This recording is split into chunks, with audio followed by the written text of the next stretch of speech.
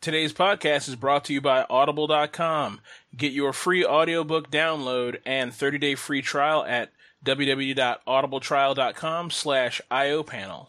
Over 180,000 titles to choose from for your iPhone, Android, Kindle, and MP3 player. Here we go. Oh, boy. Locked and loaded. Beer open, gun in hands. Safety first. That's great. That's right. Our First and Second Amendments are in full effect. No? Yes. I don't know if that's if open beer is in one of the amendments, but... Oh, man. Free speech, man.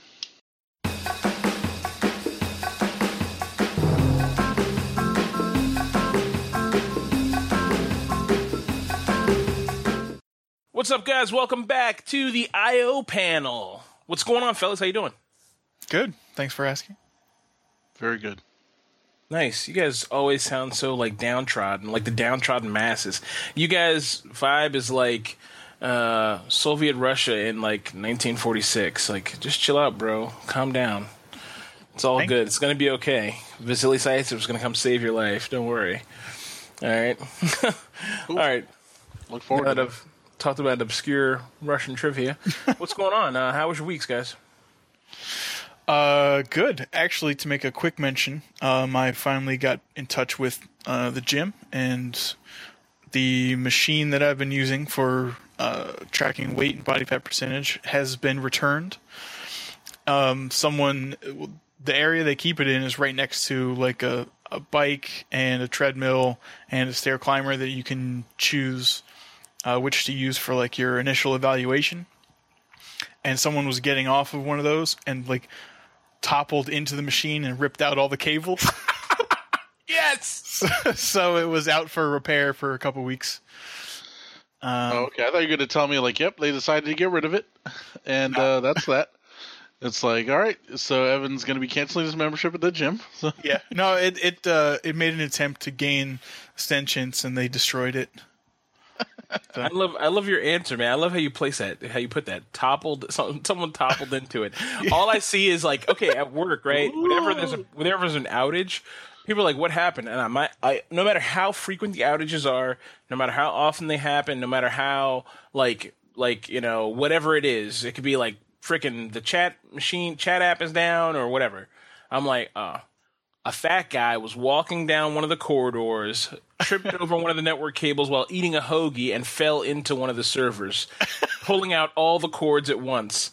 And now I'm going to replace that wording with he toppled into it while eating his sandwich. So, yeah, I like that. That's Say good. grinder. Say grinder. Oh, yes. Grinder. He toppled into it while eating his grinder. While eating his grinder on Grindr. How about that? On Grindr. There you go. Yeah. Isn't that like a gay thing? It is. Yeah, what do you know about that? One of my coworkers always talking about it. I don't know. He's always making jokes about it. A suggestive wink here over the camera, so I don't know. That's right. Over the webcam. Oh, God. Yeah, but no, I'm glad to hear the machine's back, man. So you're gonna get back on track. I mean, you weren't off track, but you couldn't track your progress. Correct. I did input the new numbers, and I'm down just under 30 pounds, I think. But Very from good. the last time that I was able to get a measurement, I am minus 5 pounds of fat. So that's what I care about. Nice, very good. Awesome. Really? Mm-hmm. Wow. That's pretty damn good, Evan. Hey, what can I say? You were worried there for a while. I put forth the minimal effort, and I get back more than I expect. So Evan lost 30 pounds. Michael and I gained 15 each, so it's all worked out. It's all balanced out. Such a symbiotic relationship. Yeah, that's right. Absolutely. Okay, so what about you, Michael? What was going on this week for you? Not a whole lot. Just working and living. That's really about it. Got some kicks. Yeah, oh yeah. Well, got some. That's right. In the same vein as Evan here, talking about health and stuff. I did get a new pair of shoes from one of those specialized running shoe stores. They measure, they look at your gait and how you're standing and where you're putting pressure on your feet, and they make a custom. I'll say custom orthotic. I don't even know if that's exactly the right word. I don't know if you could say that if it's not provided by a doctor or something, but yeah, provided by a shoe store sales clerk, but which is the next best thing to a licensed doctor. Yeah, some guy making $12 an hour or whatever. But yeah, plus commission.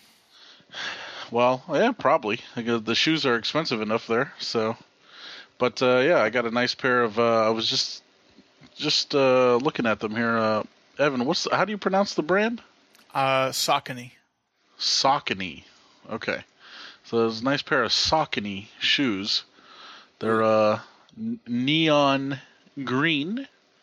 Well, they're Safety white. Yellow. They're white and black with neon green in them. But of course, it just matters how do they feel, right? So I tried 3 different pairs of shoes, and those are the best ones. So, and Evan also he showed me how to tie the shoe so that you really lock it down. Was that right? Yeah, you use those extra. Oh, you loop the top ones in and then back around and then pull? Mm-hmm. Yeah. That's next level shoe tying technique. You guys don't need to worry about that, but it's pretty impressive. How does is there the rabbit goes in the hole, and you pull on his ears and dive him through another hole? Is there a song?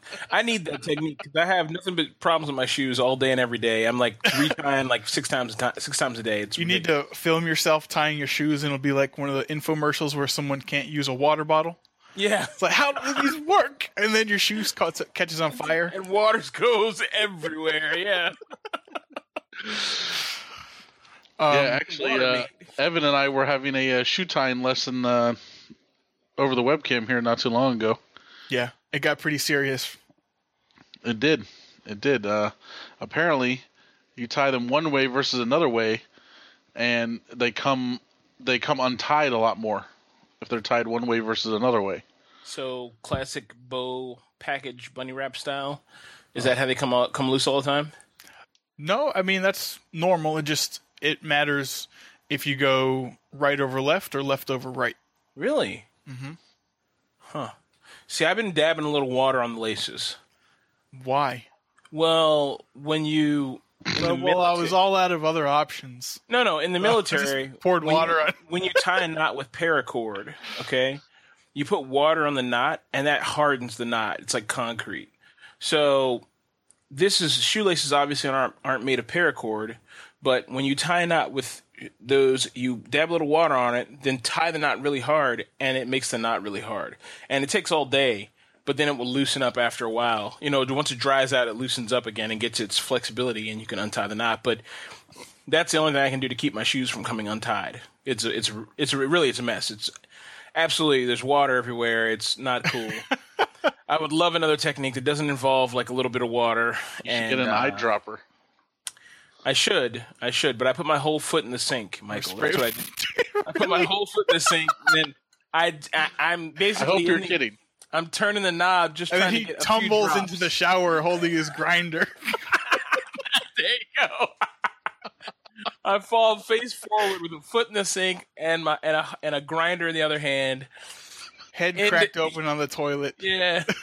into the tub with that's full of water. Or pudding for some unknown reason. Yeah. Have you looked for paracord shoelaces? I have paracord. I've put paracord in shoelaces before, and it does solve the problem to some extent. But it doesn't. I mean, anytime you take fabric and it's a shoelace fabric, it's made to be untied. You know what I mean? The fabric is made to go together and come apart. So I think there's a sweet ass technique out there that I don't know. Oh yeah. Well, later, Evan, you'll have to demonstrate the technique that you showed me. I can do that. In fact, maybe we should have a post on our website about this. Yeah, we can do that. All right. I like the one that you described. It's very helpful if you find that, I guess, your shoes are moving around too much, or your feet, your heel is moving around too much in the shoe. Exactly. It locks that down very well. I've never felt it necessary. Maybe I'll try it, see if it's, if it changes my life. Well, if your feet aren't moving around or it doesn't bother you, then it doesn't matter, Well, I mean, maybe they are. Maybe I'm just used to it. Maybe I'm missing out. Why are you trying to keep secrets from me? Never, bro. All right. That's why we're here on the show talking about it. Yeah. You reveal one secret, but how many do you have left? He bought his fancy Succanese after he did a 6-hour shoe tying class taught by the $12 an hour guy, and now he doesn't want to spread the secret knowledge on. Since we're still talking about shoes, there's I just remembered. So I watch some fitness people on YouTube, and one of them happens to be vegan, and apparently there are vegan shoes. There's a company called Annie, or ANI. It stands for As Nature Intended.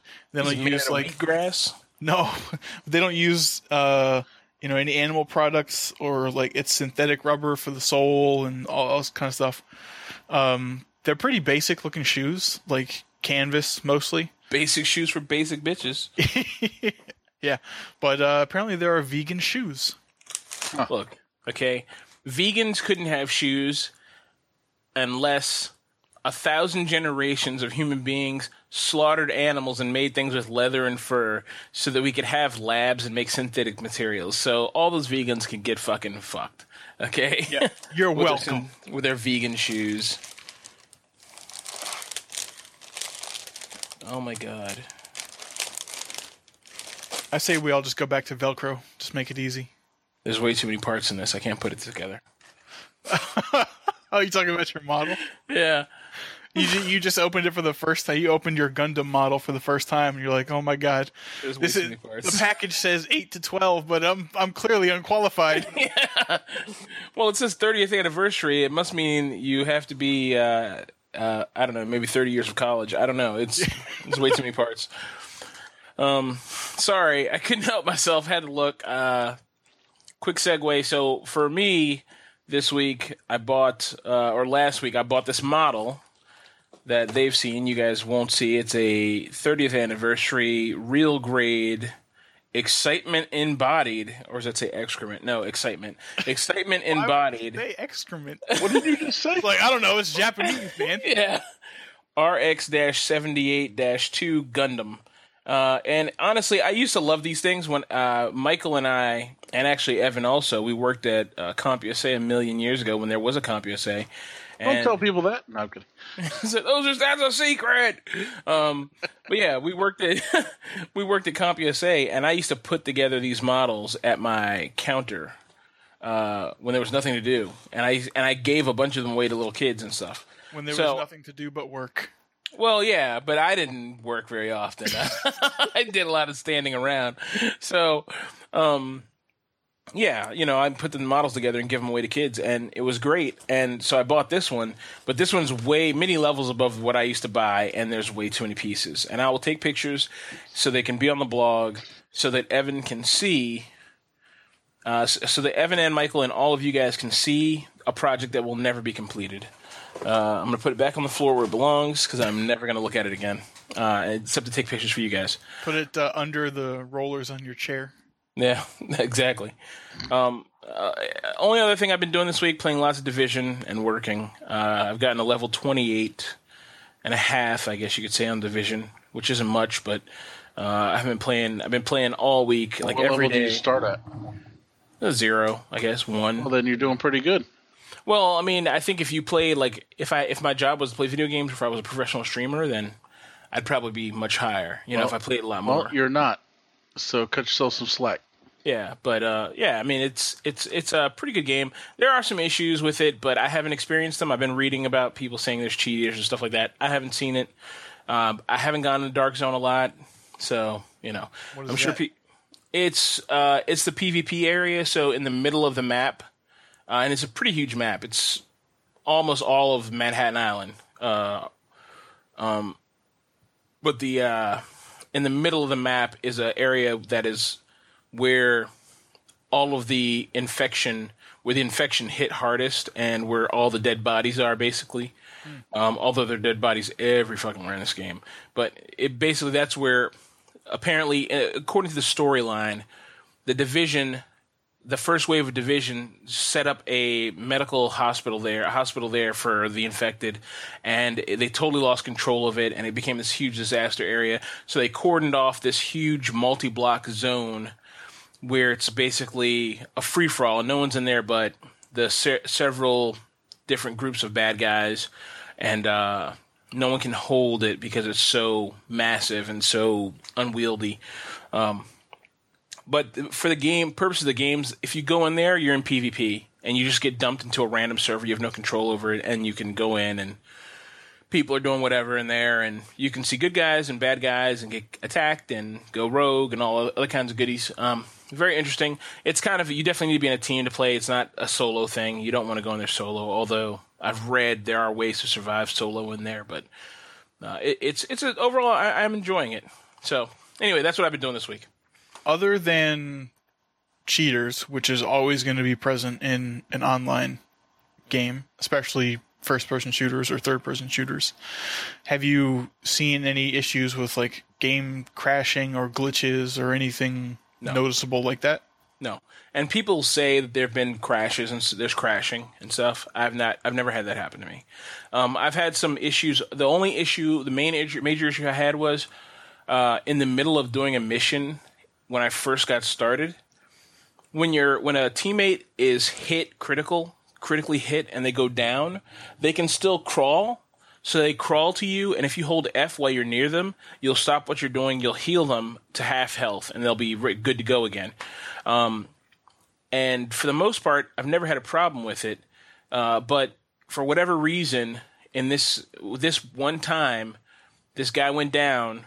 I started to bring him back up, and the dial goes from red to green to show that you're healing him, and it would go green, red, green, red. He never got healed. I tried like 7 times, and then the timer ran out and he died. And it's unfortunate because you're in the middle of a mission, and you need those points, and you need the XP, and you don't want to lose, you don't want to reset. You know what I mean? So sometimes it's so hectic and so crazy that if one player goes down, it could be the end of the game. You know what I mean? So you need, like, if someone's there and they're offering a certain skill or weapon or DPS or damage rating, whatever, then you need them there. It sucks to have them. This was right when I first started the game, though, so me and the other guy who I was playing with didn't know anything about it, and we were just like, whatever, running around, shooting people and having a good time. So we were in a mission, but it was all good. I mean, he just respawned, and it wasn't the end of the world.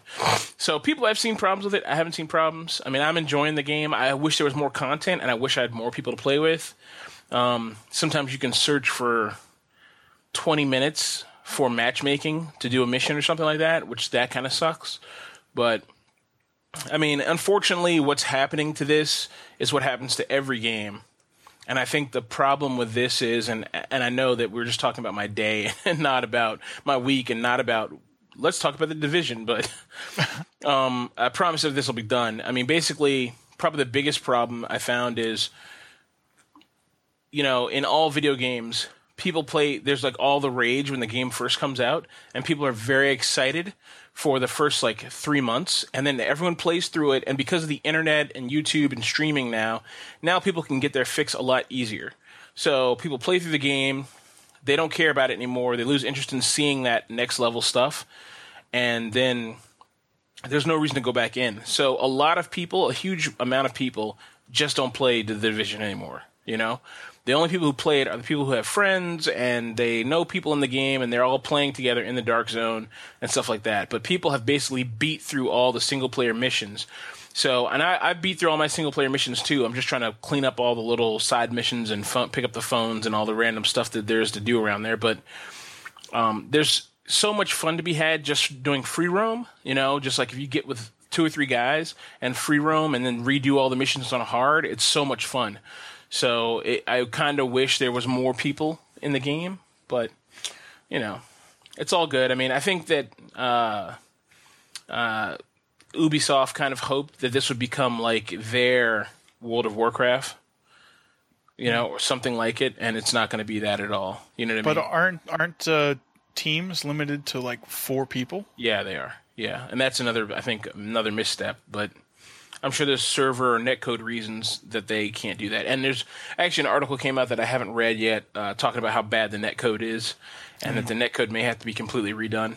I wish you could have a team of like 12 people or 13 people. That'd be great. That would be like, it'd be awesome. Like if you could run a mission with like a real full squad, or a real full fire team, which is like 5 or 6 people instead of 4 people. Mm-hmm. It's like a kind of weird arbitrary number that doesn't really help. Sometimes 4 people, just like you play this, like some of the levels you play on hard, all the guys go to like a crazy level bad guy, and you're going to get fucking put down like 7 times, It's so hard, which I love the challenge. The challenge is exciting, but I wish you could have a bigger group. It'd be a lot more fun. Bigger group and longer missions. Mm-hmm.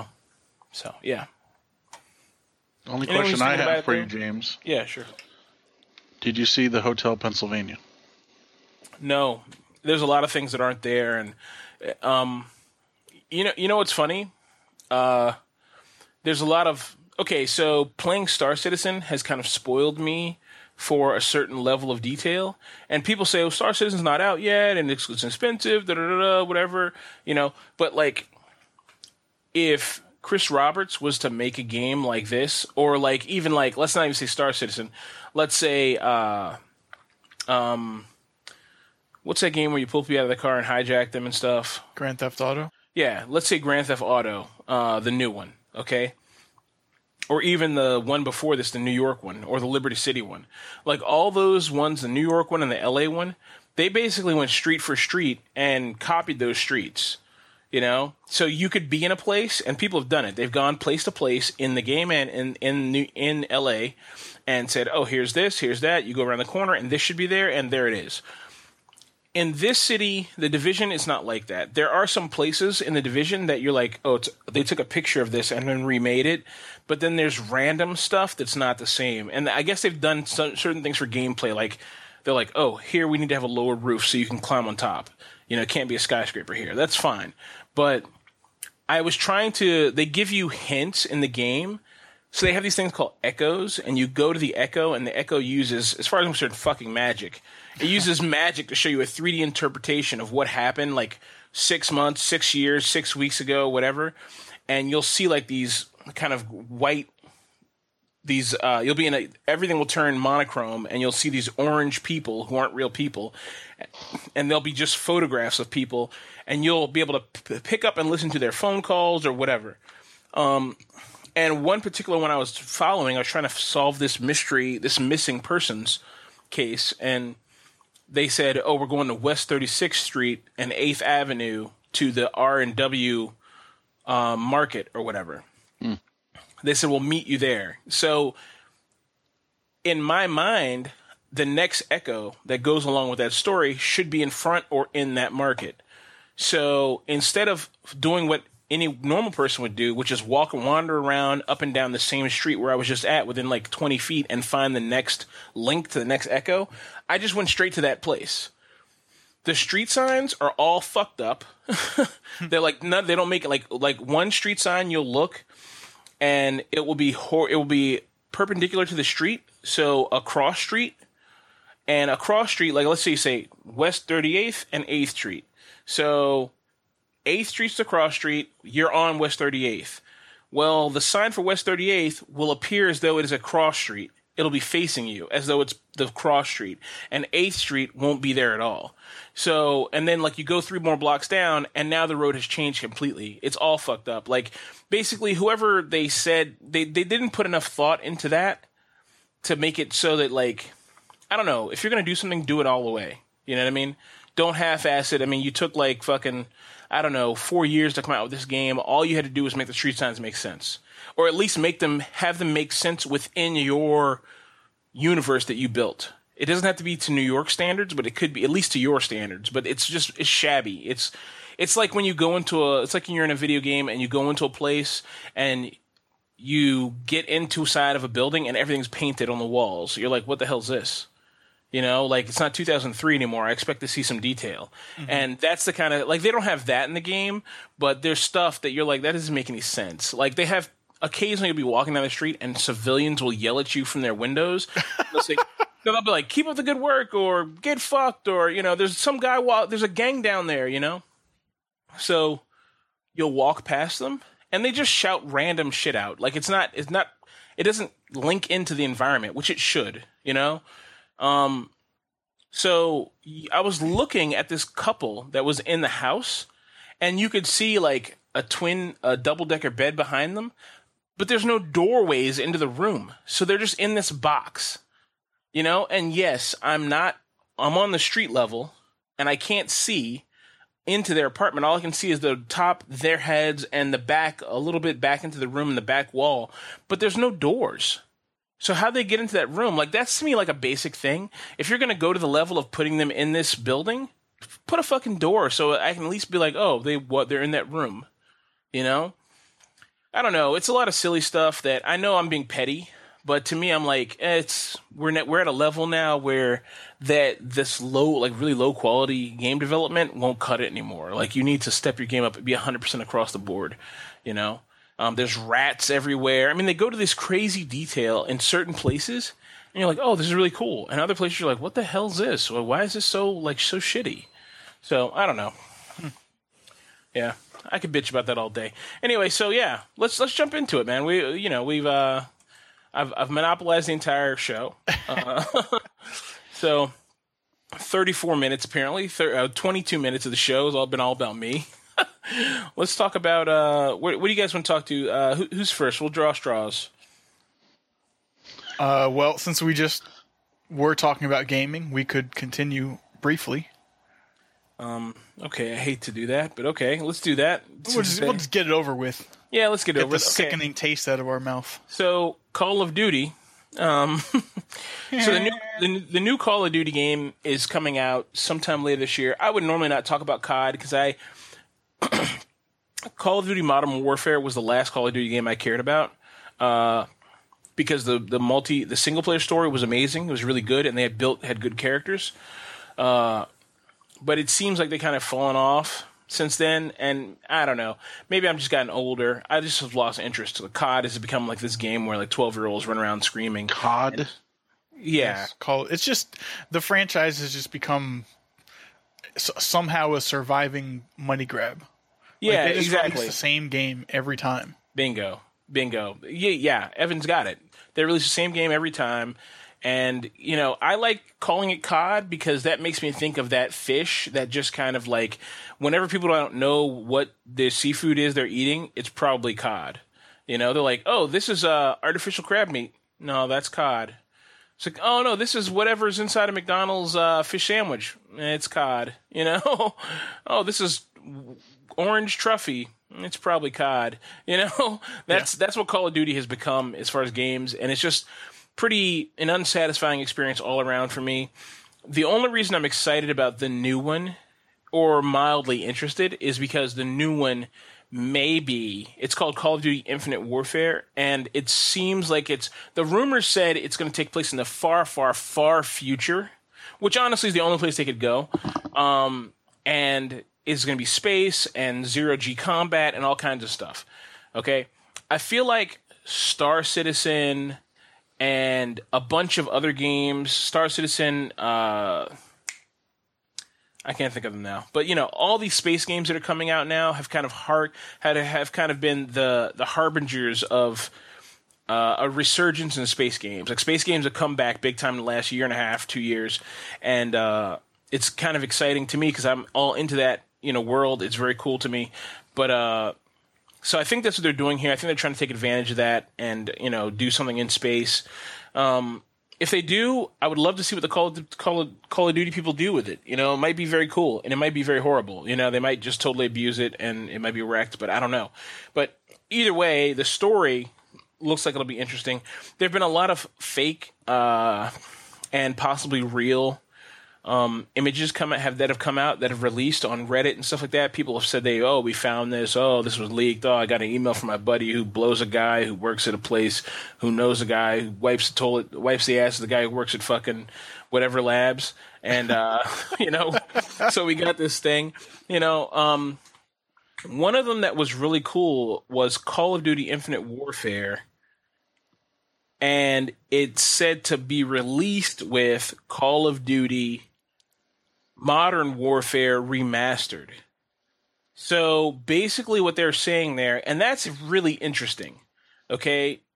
If you're a Call of Duty fan, like old school Call of Duty and Modern Warfare, that means like Ghost and Roach and all of those characters, then just imagine a 1080p remake of that, remastered, looking 2016. That would be amazing. I'd love to see that. I want the original Call of Duty remastered.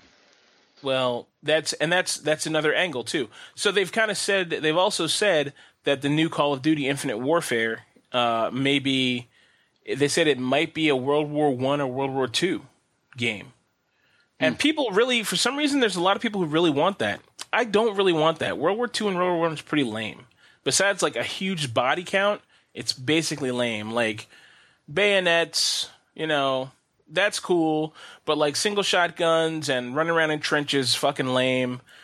I don't want to do that. This was a gay city. You know what I mean? Nothing wrong with being gay, but not if you play in Modern Warfare, the old one. Call of Duty, the first one. I don't find that fun. They made it fun, but I don't see what they could do. Like some people said, "Oh, the new game's gonna be a trench warfare game." I cannot see that being fun. I can't see how that's like you get out, you come out of your trench, you get gunned down. You come out of your trench, you get gunned down. Come out of your trench, run 60 feet, get gunned down. Then biplanes, I have zero interest in that. Yeah, I don't think I would play that. Wasn't Battlefield 1942 pretty popular? That one was good, but Battlefield's very different than COD. Yeah. The big worlds, big environments. To me, better gameplay, better story. Or not really better story, but in that case, a good story and very good maps for the multiplayer. Like Battlefield to me has always been a multiplayer game, and the multiplayer is excellent compared to Call of Duty, which is like you're playing on these tiny maps. Call of Duty's always seemed like a rehashed, better looking Counter-Strike, and to me, Counter-Strike is perfect. It doesn't need anything, It's like adding salt to a perfect meal. It's like, why? Just because it's salt and you think it's going to make everything taste better? Yeah. Pull your shit together, bro. you need to look at your life, man. Look at your life choices, son. Add ketchup. Add ketchup. Yeah, exactly. Just add ketchup. Somebody asked me if I wanted to add ketchup to something. Who was it? What did I order? I went to a restaurant and ordered steak or something. Oh, Michael, you were with me. Where did we go? I don't know. We went somewhere, and the lady said, "Do you want?" No, I ordered a egg white, an avocado breakfast burrito, okay? And the lady said, "Do you want ketchup?" And I was like, "Do I look like a fucking moron? Like, why would I want ketchup on this? Like, that's so stupid, How dare you ask me that? Well, no. I mean, obviously, yeah. Some people would say, why would you ask somebody that? But to me, like, that's kind of thing that you would ask somebody. You're like, they have no fucking culture. They're just like going to dump ketchup on something because they're an idiot. True. Like only an asshole dumps ketchup on everything. Like eggs, fucking bacon, fucking cheese, ketchup. Ketchup's great on certain things, but you don't need it on everything. Anyway. Ketchup on broccoli? Ugh. Doesn't that sound delicious? Sounds like fucking... Maybe you did. I'm not going to lie. I've had ketchup on eggs before. Yeah, I have too. And I totally protested that for a long time, but then I tried it and it's okay. Yeah, it's not bad. I mean, but here's the thing, right? Ketchup makes everything taste okay. Yeah, because it has a lot of salt in it. Exactly. Yeah. It's just fucking salt and fucking red shit. Red shit, a.k.a. tomatoes. Yeah, but you wouldn't even know it was tomatoes in there. You wouldn't even know there's tomatoes in there. Think about what salt is. Salt is that sharp, tangy taste. What does ketchup taste like? Sharp, tangy taste. You wouldn't even notice ketchup in there. It could be, if you close your eyes and ate something, you'd be like, I don't know what this is. It's just delicious. Is this liquefied pretzels? Like, okay, yes. You would have no idea. Oh, you know what else is salty but has a very different taste? What's that? Mustard. Okay. I was thinking of something else too. Both of you are bad people. No. We spent too much time on the internet. Mm-hmm. That's right. Mustard, my friend, mustard. Like Coleman's mustard. That's right. Coleman's. I mean, Brought it back. Brought it back. Yellow ketchup. Mustard is a very distinct taste, though. Mustard is a very distinct and special taste. It's different. It's just different. It stings. It is different. Yeah. But anyway, so just to close up this whole Call of Duty thing, so they finally have released a video trailer on the Call of Duty Instagram page. That people are saying that this is Peter Weller in the video. I showed Michael and Evan. They don't think it is anymore. I don't think it is myself. It could be maybe the face is modeled after him, or it's just modeled after an actor who looks a lot like him. And we're also tying it into like Peter Weller with his bald head and the RoboCop helmet off. But I encourage anybody who's looking forward to this game to go take a look. I'm sure this is going to be a very interesting storyline, and I can't wait to play it. I'll go to Michael's house, he'll buy it, and I'll play it through at his house like I always do. My Call of Duty games. Hopefully it's not $60. Without a doubt, my friend. Yeah. I only buy them when they're $60. So. It's on sale for $40. No, I'll wait. Yeah. Mind you guys, I have not ever. Oh no! I think the last one I bought was Modern Warfare, so I own Modern Warfare. I'm pretty sure, but that's the last one I bought. Every other game I've gone to Michael's house and played it through. Yeah, and I've sat there and watched. Mm-hmm. That's what I do. I like to watch. Yeah. Yeah. So, anyway, but yeah, so that's Call of Duty there. You guys want to jump around, or you want to kind of go down the list here? I mean, I can jump into my stuff. Yeah, let's do it. All right, we'll talk a little bit about Microsoft for a while. Two interesting things they're doing. Number one, they are locking down Cortana. So a lot of Windows 10 fans, and Windows Phone, if their fan is listening, like Cortana for a digital assistant. Fan. Yeah, the one fan. It's very helpful in its intended use as like an aid in task completion, as Microsoft says.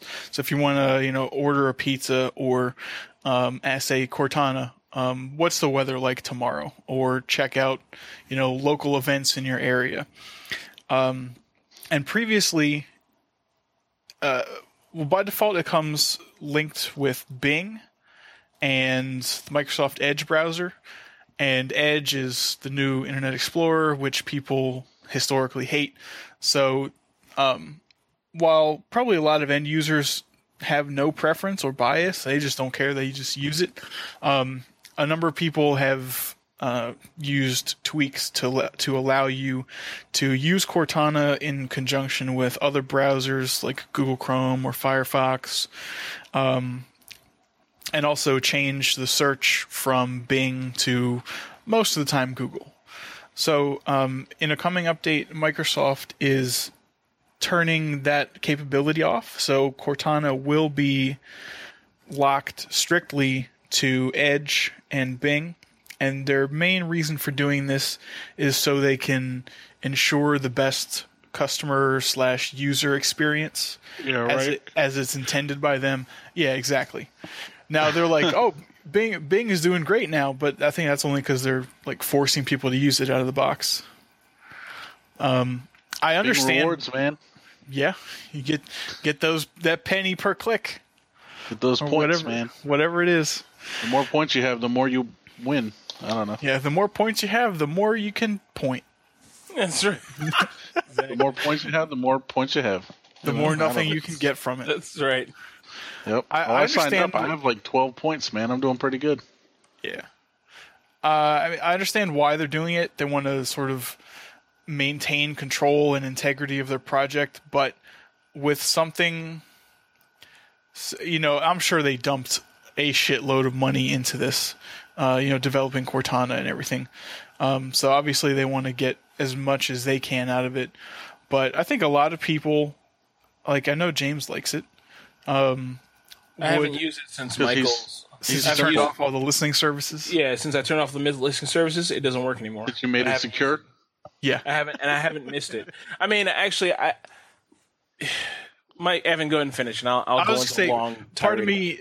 Part of me would like them to just realize that, sort of a greater good, just allow it to be used however it's used, and take from it what you can. Yeah, it's in theory it's a great helpful tool and step forward in digital assistance and sort of integrating more technology into your life. But I understand why they want to keep it to themselves. So there's a saying, right, that's been tied to Bill Gates and Microsoft for many years now, and I'm trying to think of what it was, and I can't think of it. But basically, the saying is, let people use your product, and then once they're hooked, you're in there. You know what I mean? You're in there like swimwear, basically. And I can't remember the term. The term is much more eloquent than that. It's almost like security through obscurity. It's something like that, but it's not. It's like we're everywhere, and now you have to use us. It's basically like that. And that's basically been the winning formula for Microsoft for many years now. That's why they're better than that's why they took over where Apple failed many years ago, because they said, yeah, you can put our software in your computer, no problem. It's all good. Whatever. Like that's their thing. Like they understood that. They understood there's a meshing with hardware thing they need to do. And here's the thing, right? Bing is horrible, okay? They need to accept the fact that Bing is really bad and that nobody wants to use it. And they need to accept the fact that the tastemakers and the stakeholders aren't going to use it. So if they tell me, like, even if I hadn't locked my computer down after Michael's more security thing several weeks back, I would have kept using Cortana with Chrome Tana up until the very end. And once it stopped working, I wouldn't use Cortana anymore because I don't want to use Microsoft Edge. Like, that's not going to make me use Edge. And Edge is a good browser. It's not halfway as bad as Internet Explorer was, but I'm not going to do it. Like, I'm too much a part of Chrome. I've got favorites and everything. I don't want to move it around. I'm done. Like, I'm like, and that's the thing, right? Microsoft has to realize there's a certain group of people out there who aren't going to move their fucking favorites around and, oh, let's learn a new browser and, oh, how do I make favorites? Like, I work with, and I know Michael used to, okay? But I work with people every day who have computer problems. I'm a humble, bungling IT guy, okay? In my world, people don't want to learn a new thing, There's people who use Internet Explorer at home because they have to use it at work.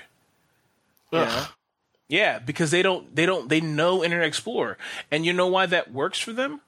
You know why that's working for Microsoft? Because their office is... the U.S. government's too narrow-minded to allow another browser in. So for all those people who aren't computer people and just want to use a computer and just have it working at home, they're not going to switch. Microsoft should just accept the fact that Cortana is great. People want to use it. Keep developing on it and let them use whatever browser they want. Okay. Internet Explorer's been a fail for many years. That's a business they should have got out of a long time ago. They should have said, hey, Google, we're going to make Chrome the default browser on Windows 10. We want a full share in all the data you get, okay? And we're going to integrate you guys heavily into our entire environment with Chrome and everything. But you know what's happening? They made this really great AI assistant, and they're totally dropping the ball because they're too worried about what's happening to this fucking browser. Okay, but you know what? In 3 years, okay, and mind you, Evan, myself, and Michael won't be talking about it, but in 3 years, all people will be able to talk about is how everybody has an Alexa. Okay? Because Amazon said, let's put it in people's houses. They realized, and they said, let's put this step process out and let anybody make anything for it. We don't care. Oh, you only use Google for it? Okay, cool. Here you go. Whatever. They don't care. And that's how you do it. Like, that's how you take over, So eventually, people will only use Alexa, and Cortana will be forgotten because people will say, I don't want to use fucking Bing, The stigma is too heavy. Bing it's fucking horrible. Edge is bad, compared to Chrome or Firefox, even though it's an okay browser. So it's not going to work out for them. And it's sad because Cortana's a good fucking digital assistant. It's really good. It's smart. The audio data is crisp and responsive. It's so sad. It's good. And they're dropping the ball, man. They're screwing the pooch.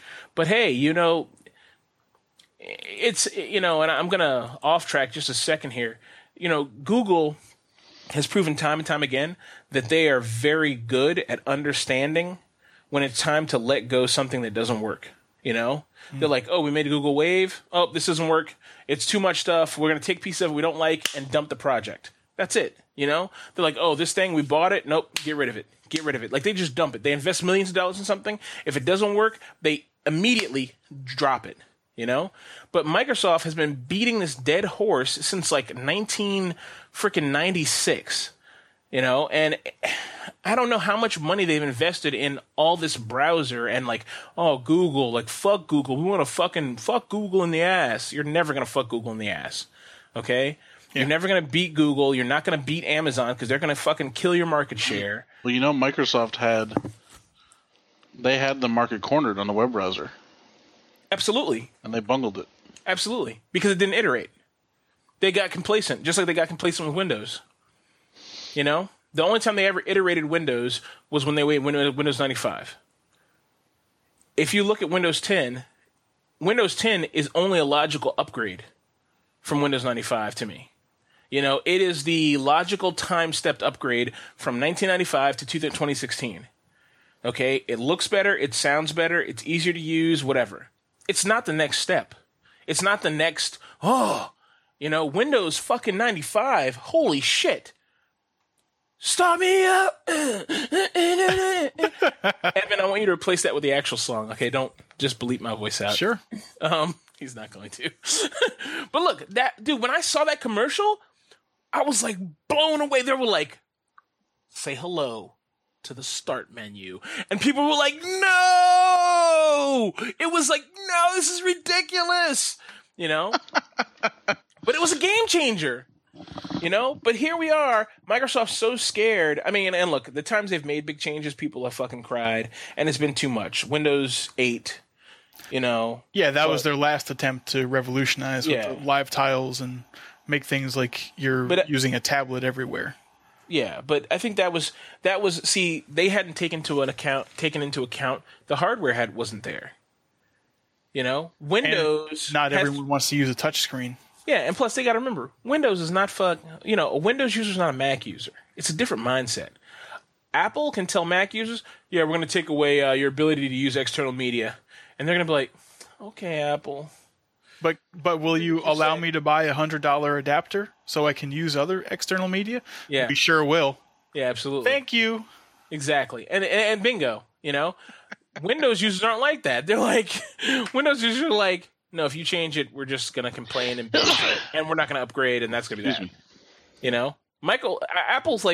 Apple's like, yeah, your old shit doesn't work anymore. You have to upgrade or die. That's it, Well, it's usually a transition period. Of like 3 weeks. No.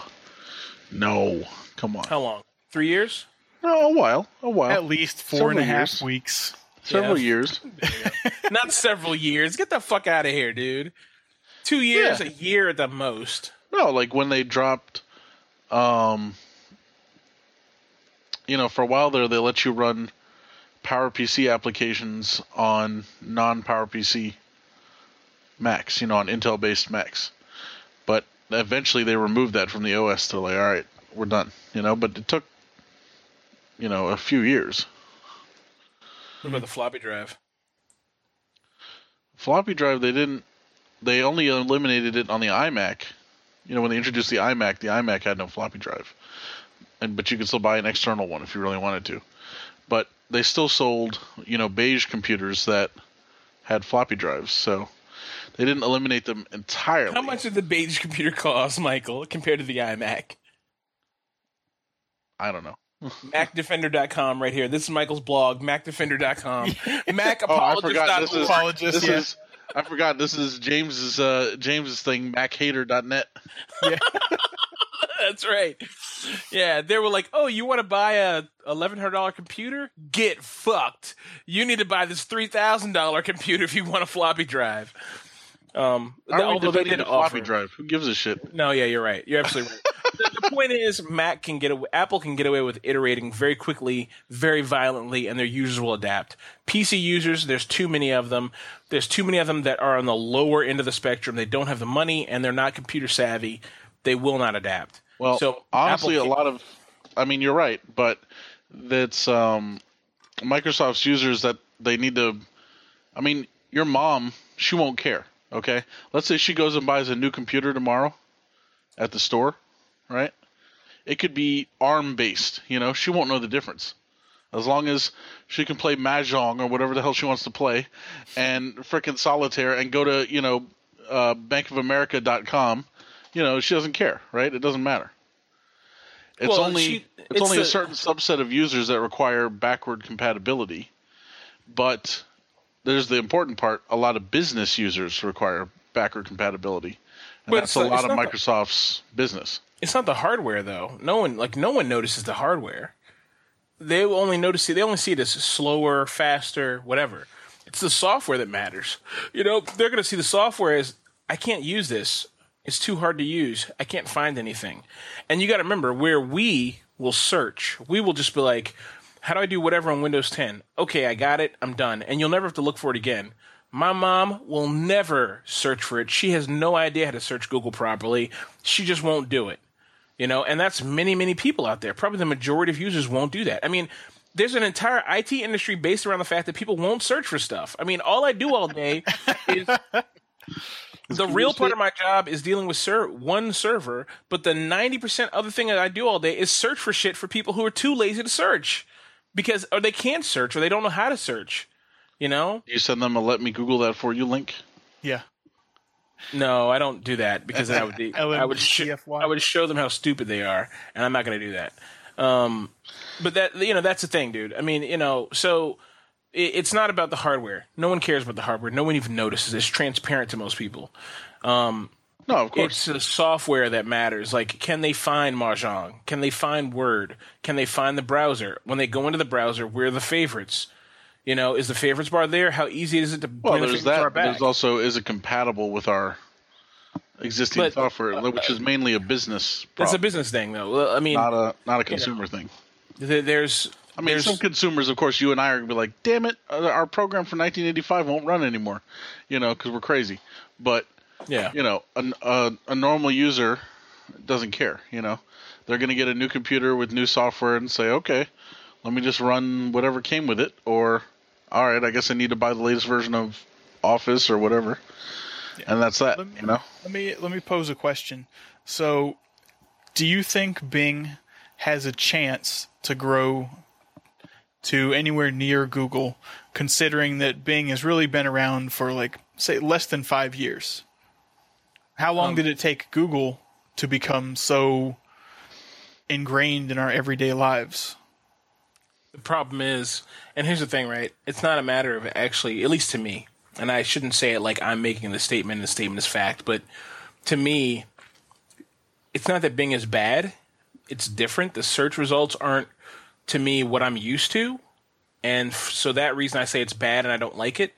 But really, if you had no idea, if you had no point of reference, if you were like a newborn babe coming to the internet and someone gave you Google and Bing, you'd use both and you'd be like, whatever, they're the same, But I think Google was they were first to the store. They're first to have their product here. Now it's just part of the lexicon. Google, I'm going to Google that. Let me Google that for you.com, whatever. It's part of the lexicon. Yeah, it's become a verb. Exactly. It's 100%. It's become a verb. I'm going to Bing. Yeah, Bing. Okay.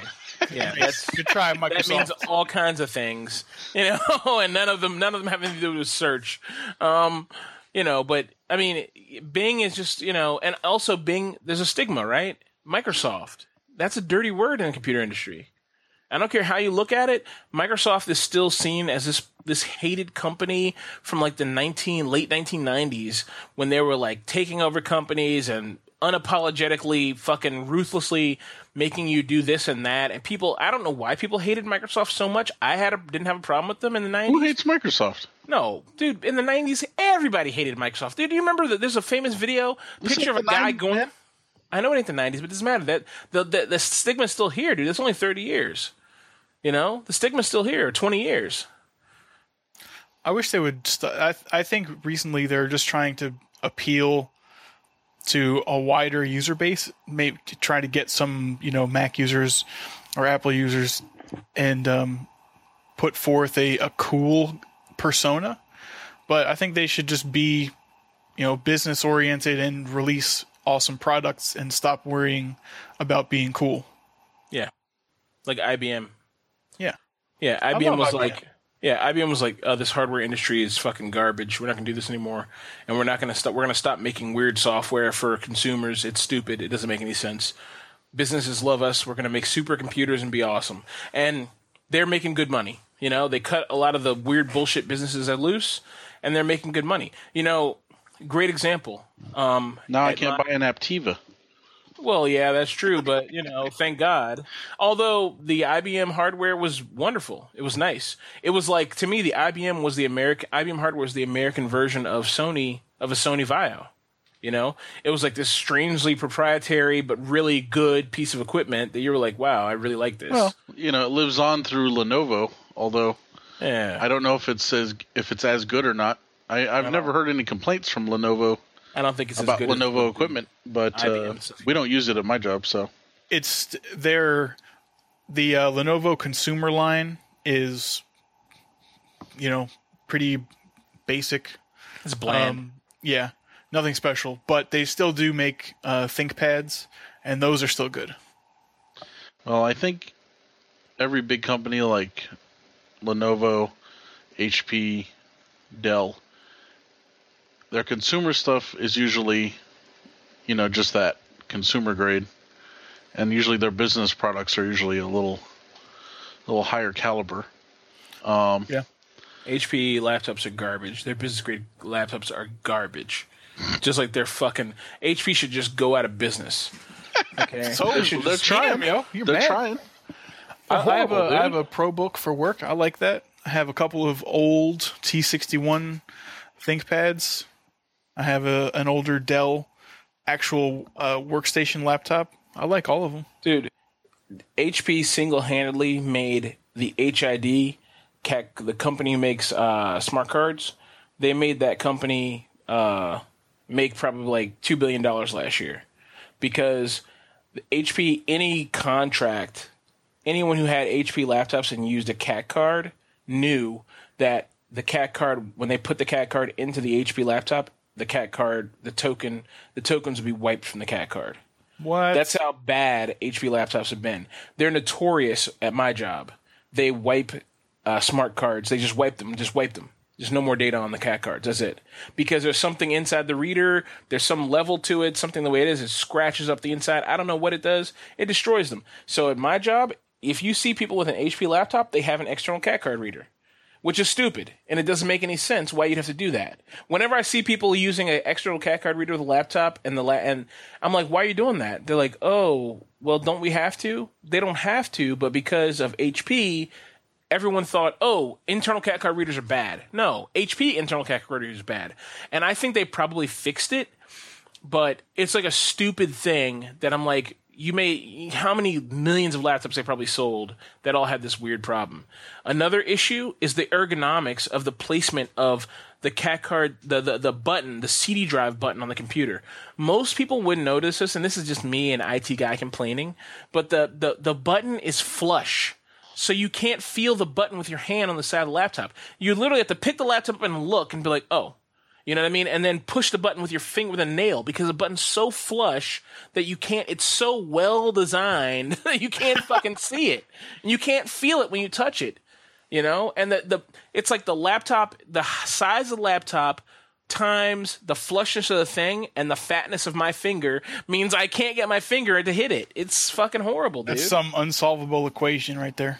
Yeah, it's fucking James math. But look, to me, it's like when you make anything, like you make a gun, people have to want to hold it. And it's the same thing with a laptop. People have to want to use it. Between like bloatware and all the weird proprietary So at your stuff. job, are they all HPs? No, they're all Dells. They're all Dells. They're mostly all Dells. And now, there was a period last year when people bought a lot of HPs, and that stopped, and no one has HPs now anymore. You still see them floating around from people who haven't got their laptops refreshed, but it's very rare to see them now. Which Dells does everyone have? It varies. 7250, 6230, 6500s, which are basically That's old. no more. Yeah, it's very old. You don't see those anymore. It's a big one, too. Yeah. Mostly it's the 6200s and the 7250s. But here's another problem, right? So, and we talked about this off air, and hopefully this is not going to be a big deal to talk about this, but they have, we can't upgrade to whatever to the new computers because the new computers aren't TPM 2.0 compliant. They're only TPM 1.2 compliant, so the government people are like, no, we can't have Windows 10 on these machines because they don't meet this higher level of security compliance. I don't know what TPM stands for, and I don't know how it relates to my job, honestly. And I've read about it, and I don't remember what it was all about. But I'm sure Michael or Evan can tell you all about it. But thermal power modulation. I don't think that's what it stands for. Trusted platform module. There you go. That, yeah. I think it's like their version of the Secure Enclave or something, right? Sort of, yeah. Yeah. So That's actually a very good way to put it. yeah. So that's what I understand it to be. But so basically, the 2.0 version, they aren't going to deploy Windows 10 until they get that, and that means a whole new batch of computers. So I don't know, man. Who decided that? I don't know. Some smarty pants. Because no one has said that at my job. Yeah, well, where you work is. I know we're not. We don't have ultra secret, blah blah blah data like you guys. Yeah, where you work is the Wild West. We all know that. Yeah. We You don't guys had Mozilla. You guys had Mozilla web service when I met you, when you started working there. So get the fuck out of here. I mean, not web servers. Your email servers were all freaking Sun, man. Thunderbird. Oh, our email client. Yeah. Yeah, your email client was Thunderbird. Yeah, man. Thunderbird's great. Yeah, exactly. But that tells you the Wild West. I have You Thunderbird. work in Little Beirut, man. I have Thunderbird open right now on my computer. Fucking Right now. people are toting Right AKs down the hallways in your office. here. Yeah, okay. So two things. One, just a quick mention, James, that I looked it up while we were talking here, and the Microsoft's old motto that you were trying to think of is permeate and exterminate. That's it. Yeah, that's it. Yeah. And as for Thunderbird, I believe the Mozilla Foundation is looking to offload Thunderbird onto someone else because their phrasing was weird in that. Where'd you see that? I can put a link in the notes, but This will be trouble in Michael's do. office tomorrow. Please do. well, It's like, I need to alert the CIO. That's right. So, I mean, they're still supporting it right now, but they're looking for someone to take over, like the Free Software Foundation or Canonical or someone in the open source industry, so they can just concentrate on Firefox, basically. Because Thunderbird, from Because they're getting their ass kicked by Google Chrome. yeah, probably Thunderbird's like an anchor. Thunderbird's just an email client, right? Yeah. But Mozilla is saying, "Oh, we just need to concentrate on Firefox," because, Yeah, and they didn't say that, but I'm sure because Google Chrome is kicking their ass. No, they need to integrate Thunderbird into Firefox. That's what they need to do. Whoa! what are you talking apples and oranges here? Yeah, they need to make a next gen browser that has an email client built in. Go back to Netscape Communicator. I mean, I don't know I don't remember what Netscape Communicator did. I would never use it. I'm not a tool, but I'm just saying. You just spat in the face of every technology expert in the last 15 years. Netscape, you know what Netscape Communicator is? I know what it is. I never used it. Back when the Netscape days, I had AOL, man. I wasn't using Netscape. I had AOL, man. I was right on the bleeding edge. No. I was in the chat rooms. ASL, baby. That's what I used to Right. say. But Zelifcam. that's right. Ugh, Jesus. What? But- That's the Juarez. Yeah. Like Juarez, Mexico. No. Yeah. But look, no, I forgot what I was saying now. But anyway, yeah, We got kind of off track with that whole thing. yeah. What the hell were we talking about? But Microsoft- permeate and exterminate. Like, that's what they should be doing with Cortana. Yeah. They should be like, let everyone use this. And guess what? When they release, if they waited, they give themselves a 5-year fucking window of being able to like work on a beautiful piece of hardware that connects to your newly built Cortana life that you've been working on building with everything. They integrate heavily with Google. Okay, dump fucking Bing. Okay, and dump or just scale back Edge, even though it's really nice, or just leave it in and say fuck it, just let it sit there, But they heavily integrate with Google, and dude, Google will do anything to fucking gang rape fucking Amazon. Dude, Google has, that's another story that should be on our rundown, and it's not. But Google just started a hardware division, and the way they deployed it is so fucking bungled, it doesn't make any sense. Because Google doesn't know how to make hardware, they don't know how to advertise hardware, they don't know how to market anything. They're horrible. Like, all Google's good at doing is searching ads and making cool things and saying, here it is for free. Can someone who knows how to make a product actually make this and make it work and slap a bunch of bloatware on top? Samsung, that's all they're good at doing. They're not good at doing anything else. So Microsoft would come in because Microsoft knows how to make hardware. They know how to, Wow. Okay. I'm still trying to get a Zune player here. I have my Zune HD in my office over there. All right, don't make me bring it in. But Yeah. Microsoft is pretty good with their the Surface Book and the Surface Pro. The Lumia. Yeah, It was 2 years too late, but it was a brilliant piece of hardware. And even Windows Phone, the only problem with Windows Phone, it was late. Otherwise, it's great. Have you used Windows Phone? Has anyone of you used it? I have not. I use this friend who's obviously not a technical person. She bought one. I don't know why, but it was amazing. I was like, this is brilliant. Yeah, I This is used to know fucking- someone that had it, and Yeah. it was interesting. It was kind of cool. It was the problem good. is it's too late, so there's no Yeah. apps for it.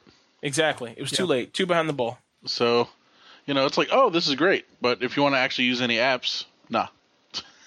So that's what they're going to do. They're going to kill Cortana. They're going to murder it because they're not. If they want to pull back and like pull in and be like, okay, now if you want to use Cortana, you have to use our software. They should have waited like 2 years for Windows 10 to be fully saturated and everyone to have it. For people to be like, I love Cortana, I need it, and then they could say, no, you have to use Chrome. No. You have to use no. Yeah, you have to use Edge. But they didn't do that. They waited. They did it too quickly, and they're going to pay. Chrome is done. I mean, Cortana's done. Well, you see what they're doing, obviously. I mean, they're trying to. I'm sure you guys have heard the stories of people being upgraded to Windows 10 against their will, basically. Yeah. Like they wake up and they have Windows 10. Didn't you tell us that happened to your mom or whatever? Yeah, it ruined everything on their computer.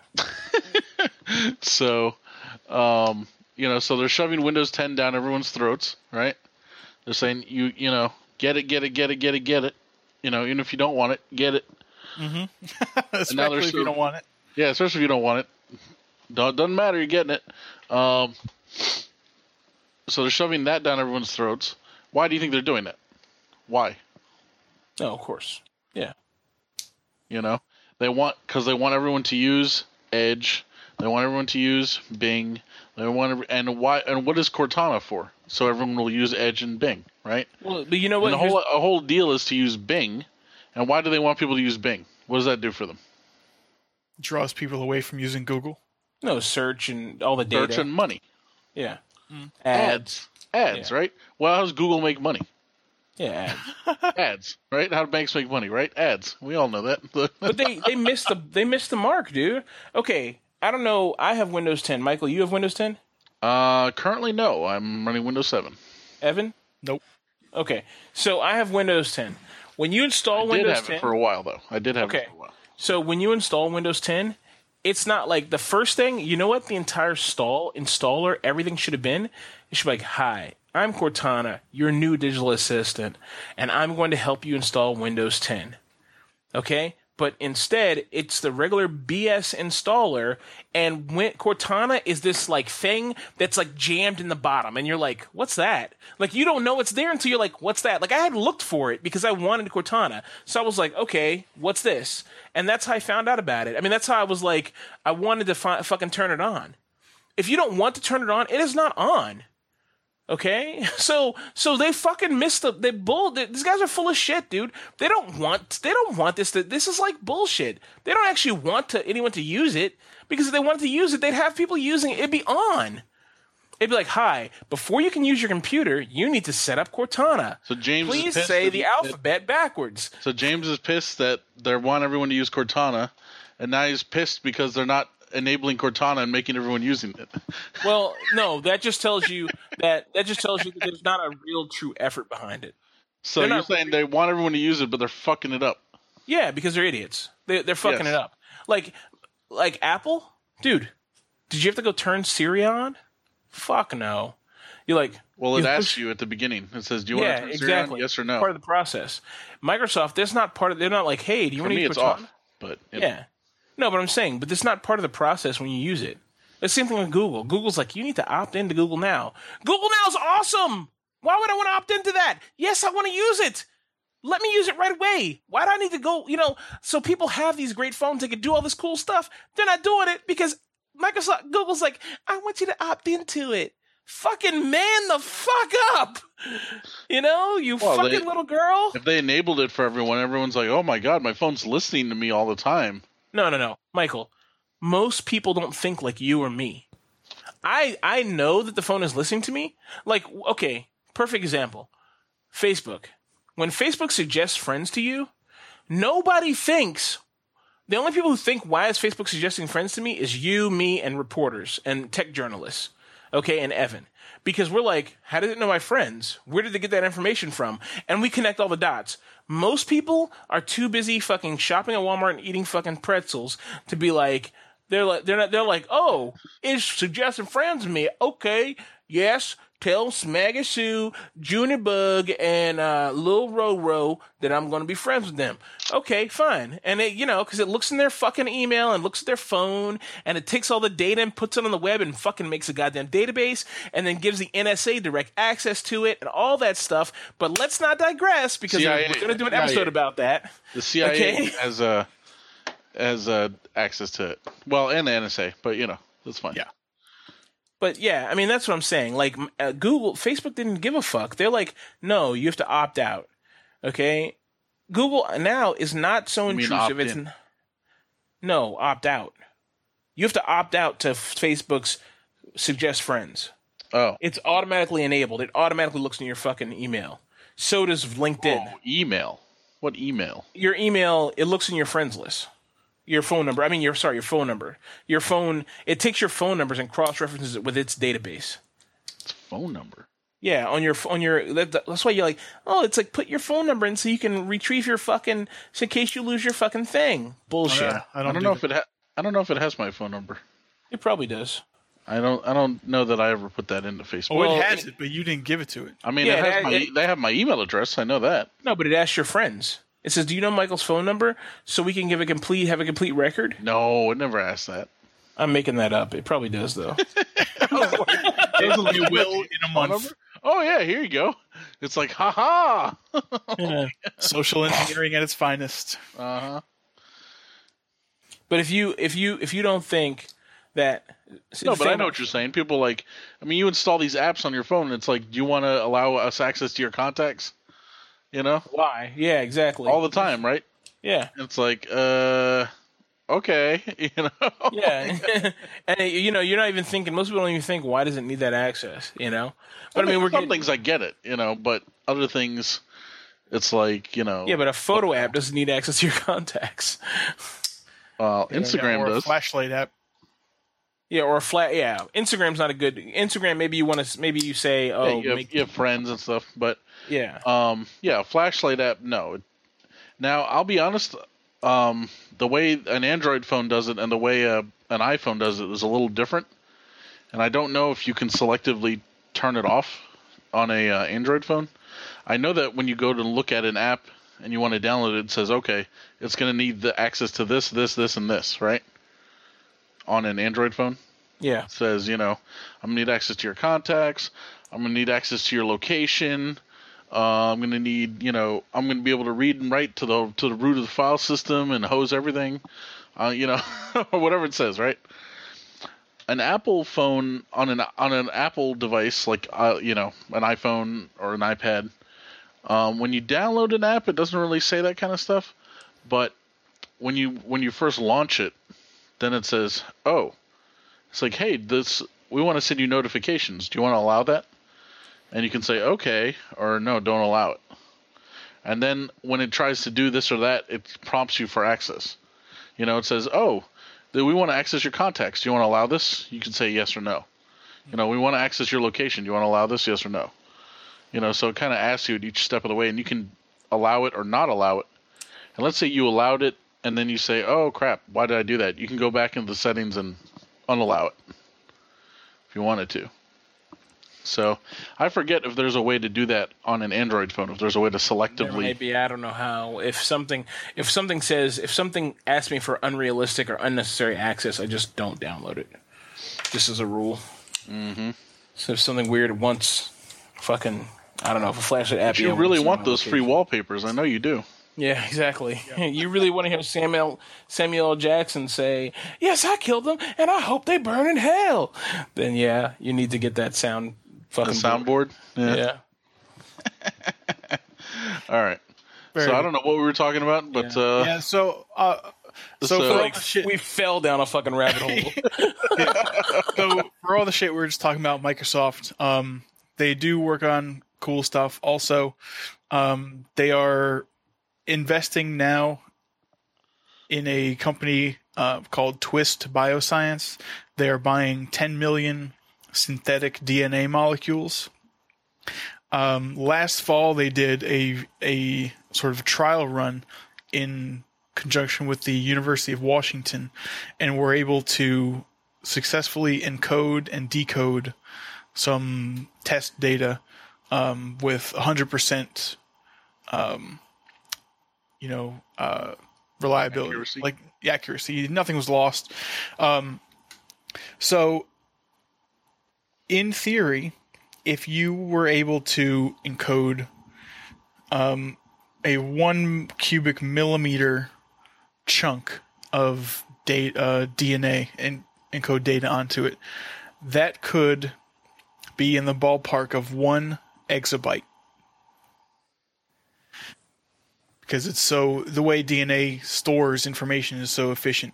So if you don't know what that is off the top of your head, if you can sort of visualize a 1 millimeter cube, which is, I don't know, a reasonable sized chunk of Himalayan pink sea salt or something, that would store about 1 million terabytes of information. Yeah. So I think it's pretty cool that they're moving forward with this technology. It's definitely not at all close to commercial viability. I don't know if they've, I'm sure they have started to brainstorm how to, put this into what we might someday recognize as a hard drive. But I think right now it really, the encoding and decoding of this is actually sequencing a synthetic genome, which I don't think is a trivial task for any computer even today. So it can be done in the lab as proof of concept, which I think is really cool, but definitely still quite a ways away from seeing in your laptop or desktop. I'm curious what they'll be what technology they'll sort of enlist to ensure data integrity. Sort of error correcting. In our own DNA, we have something on the end of chromosomes called telomeres, which are like protective caps, which sort of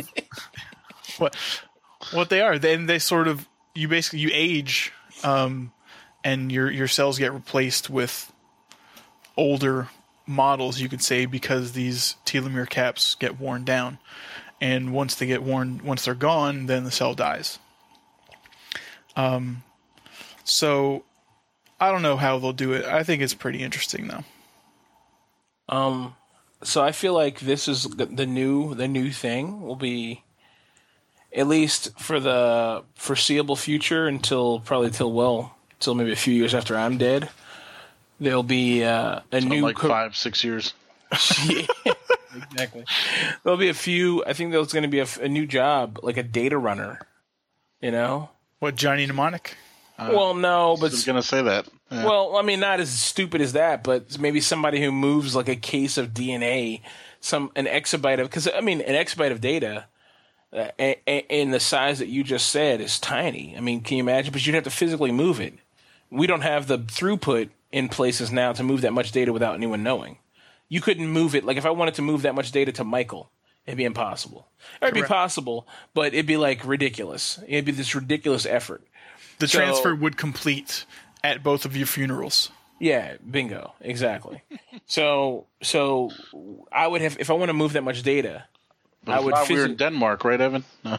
Correct. I would physically move it to Michael's lab, or whatever, and then, or not lab, but his DNA storage area, his DNA storage room, testicles. Testicles, and we would download it into his testicles. No, and then we download the data into his system, and whatever, and he'd pay me, and I'd go about my way. Yeah. Now, see It'd sound like a prostitute. Like he'd pay. We download, then he'd pay me. A mule. Yeah, I don't know this. This DNA storage thing. I mean, it sounds cool. But if I put my tinfoil hat on for a second, it sounds like either a way, just like James was talking about, the way to smuggle data, which is kind of interesting, or it sounds like a way to rewrite the DNA of somebody. Which I guess they're working on that now anyway. Yeah, I mean, you basically kill somebody, basically. I mean, if you want to kill somebody, there's more expedient ways to murder them than to rewrite their DNA, because I don't think the human body could, regardless of what movies teach us, the human body cannot take their DNA being suddenly rewritten in some massive way. And we don't know enough about DNA to be like, oh, I'm going to tweak this one small thing. Like, we don't know enough about that. So, I think within a couple of years, it would be feasible to inject someone, one technology that I'm a fan of is called CRISPR, and basically change their genetic structure to the virus. With E. coli, to not be able to use oxygen or some shit like that. Oh yeah, like something you need at a very base level. So maybe every iteration of the new cells would be less and less able to use oxygen, so you just slowly die. Yeah, but like I said, there's much better, easier ways to kill somebody. I guess if you're a super villain, this is like cool. Like you want to do this, I am the CRISPR. Yeah, and since Michael didn't John read CRISPR, Michael hasn't finished the fucking book, and Evan hasn't read it. I don't want to go into it, but you should. But because it's like basically go into it. No, I don't want to go into it. But basically, like all this stuff, I guess is the book I'm reading is all about this. All this stuff. It's pretty good. I don't think this has any danger to your life other than the advancement of genetic sequencing, and then potentially using your DNA as metadata for something. Yeah. But this in itself, like using DNA as data storage, I don't think that has any downside right now. I don't think so either. But the concerns I would have would be like people taking I think what's going to happen from this is the mastery of DNA. So I think that may have some shady inroads, but shady in the sense of like, okay, someone makes a person who's perfect with no brain. You know what I mean? So then we have to grow a baby with no brain. Okay, what's the advantage of that? Well, we have to figure out how to age cells rapidly. That's another 50 years away or whatever, 100 years away. So I'm not too worried about that, but I'm worried about people like trying to do weird stuff with DNA or trying to like genetically engineer like eugenics, some eugenics type situation.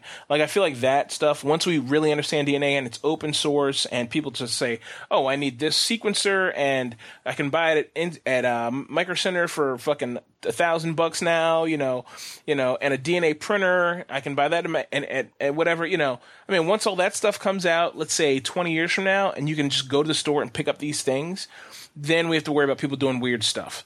But even then, it's like, what are they going to do? You know what I mean? It's like very kind of odd, and I don't know what people would do with it. You know, I'm more worried about like a Dr. Moreau situation than. I find myself having some cognitive dissonance about eugenics. I find it fascinating, and I do support it. But if it were in place before my birth, I may and appropriate technology to scan for stuff like cancer and whatnot, I would probably not be here because both sides of my family have fairly noticeable cancer presence. Wouldn't they just fix it? No, probably not. They would probably just terminate the pregnancy or neuter parents. They'd fix it, but I think ultimately Evan wouldn't be Evan. No, I'm not saying if. So what I'm saying, if they have the technology to fix it, fine. But if you have the ability to detect it but not fix it, at that point you just stop the breeding of individuals who have bad genes, basically. Well, sounds reasonable to me. Which I am honestly, grand scheme, completely clinical way. It does sound totally reasonable. Yeah, I support it in for the greater good reasons. In the theoretical way. Yes. And if it were enforced on me at my birth, then I wouldn't care because I wouldn't be here and I wouldn't have the idea. So I still support it. Bam. Look at that logic tree. Eugenics 2016. The problem with eugenics is who's the arbiter of what's okay. So, like, eugenics is a dirty word because of Hitler and all the little shenanigans they try to pull. But if you could find a way, like, here's the Nguyen Singh. Yes. The thing, okay. The thing I'd be worried about is somebody saying, "Oh, okay, so we're going to eliminate all fucking Mexicans or all black people or all people with blue eyes or whatever like that." Like something dumb like that, But, a great quote from this, Michael probably did read this much of the book, what's evil? Mm-hmm. Like what is evil? Is it evil because we say it's evil, or it's evil because, the winners said it was evil? I'm not saying winners. that. Yeah, exactly. That's why something's evil or not. To be honest with you, in 250 years, if there was a heavy eugenics program between now and 120 years from now, in 250 years, people would look back on the eugenics program and says, that saved humanity. That saved us from all the Walmart soda drinking assholes and obesity and cancer and everything else. I guess we know who you target, huh? No, I'm just saying. I mean, it's a serious tax. Stupid people? Yeah, I would. But that's also a relative term. What's stupid? It should be lower limits. Like, if your genetic material was found to contain the likelihood of having a severe deformation in your children, or some likely birth defect or severely low IQ or something like that, yeah, you shouldn't have kids. I don't think they can detect that. I don't know, maybe. But, yeah, I mean, I wouldn't say... See, and that's the thing, right? I think when they get to the stage, it's going to be more fine than that. I don't think they're ever going to publicly say, okay, you can come into the clinic and get tested at a stage where we say, no, you can't have kids. They're never going to do that because people wouldn't allow it. People want to have their Zika kids with fucking pointy heads and deformed kids and kids who with autism and everything else. They want to do that. That's only. I mean, yeah, that's the case now with the presence of the internet and media No, that's not going to go away though. It's gonna get worse. Governments have sterilized entire populations in the past successfully. Yeah. Wait, who? I don't know for sure if it's like in this country. Like I will because I saw these articles less than 2 weeks ago. In my Hitler Youth website, I found these articles. My Hitler Youth support group. Right. No, but so for instance, I'm gonna say some like a subculture of native Filipinos or something were sterilized. They were told they were having surgery for a burst appendix or something. So they actually had legitimate surgery where their appendix was removed, but at the same time, they were sterilized. Why? Because the government didn't want them. But see, that's not a good thing. I know it's not a good thing. Okay, yeah. Nobody said it was a good thing. No, I know. But I feel like it might be misunderstood. He's like, they've done it successfully. That sounds like, it can happen. It's no problem. It'll work. I'm just saying it has happened, and just to sort of parallel, history is written by the victors. Yeah. So people don't know about it. I just found a Wikipedia article. It's called compulsory sterilization. Mm-hmm. Now, this isn't exactly the same thing, but it's very similar. Mm-hmm. And it's part of a series on discrimination. Yeah. So there's pros and cons to eugenics. But see, that's the thing, right? Here's the problem, right? Human beings. Yeah. Too many. End of story. That's not. No. Call, start over. The point is humans suck. Program number one. Here we go. Eugenics in the United States. Here's an article. I'm pretty sure American Indians suffered heavily. But look, here the thing is, people suck.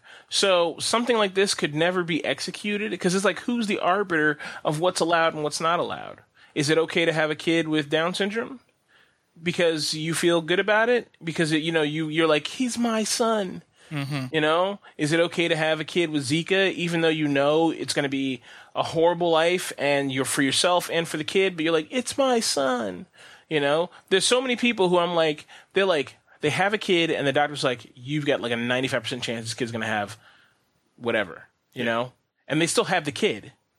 Yeah, I don't because they think that. they're going to beat the odds or something, and they don't, and then they're like, fuck, And look, here's what I got to say about that.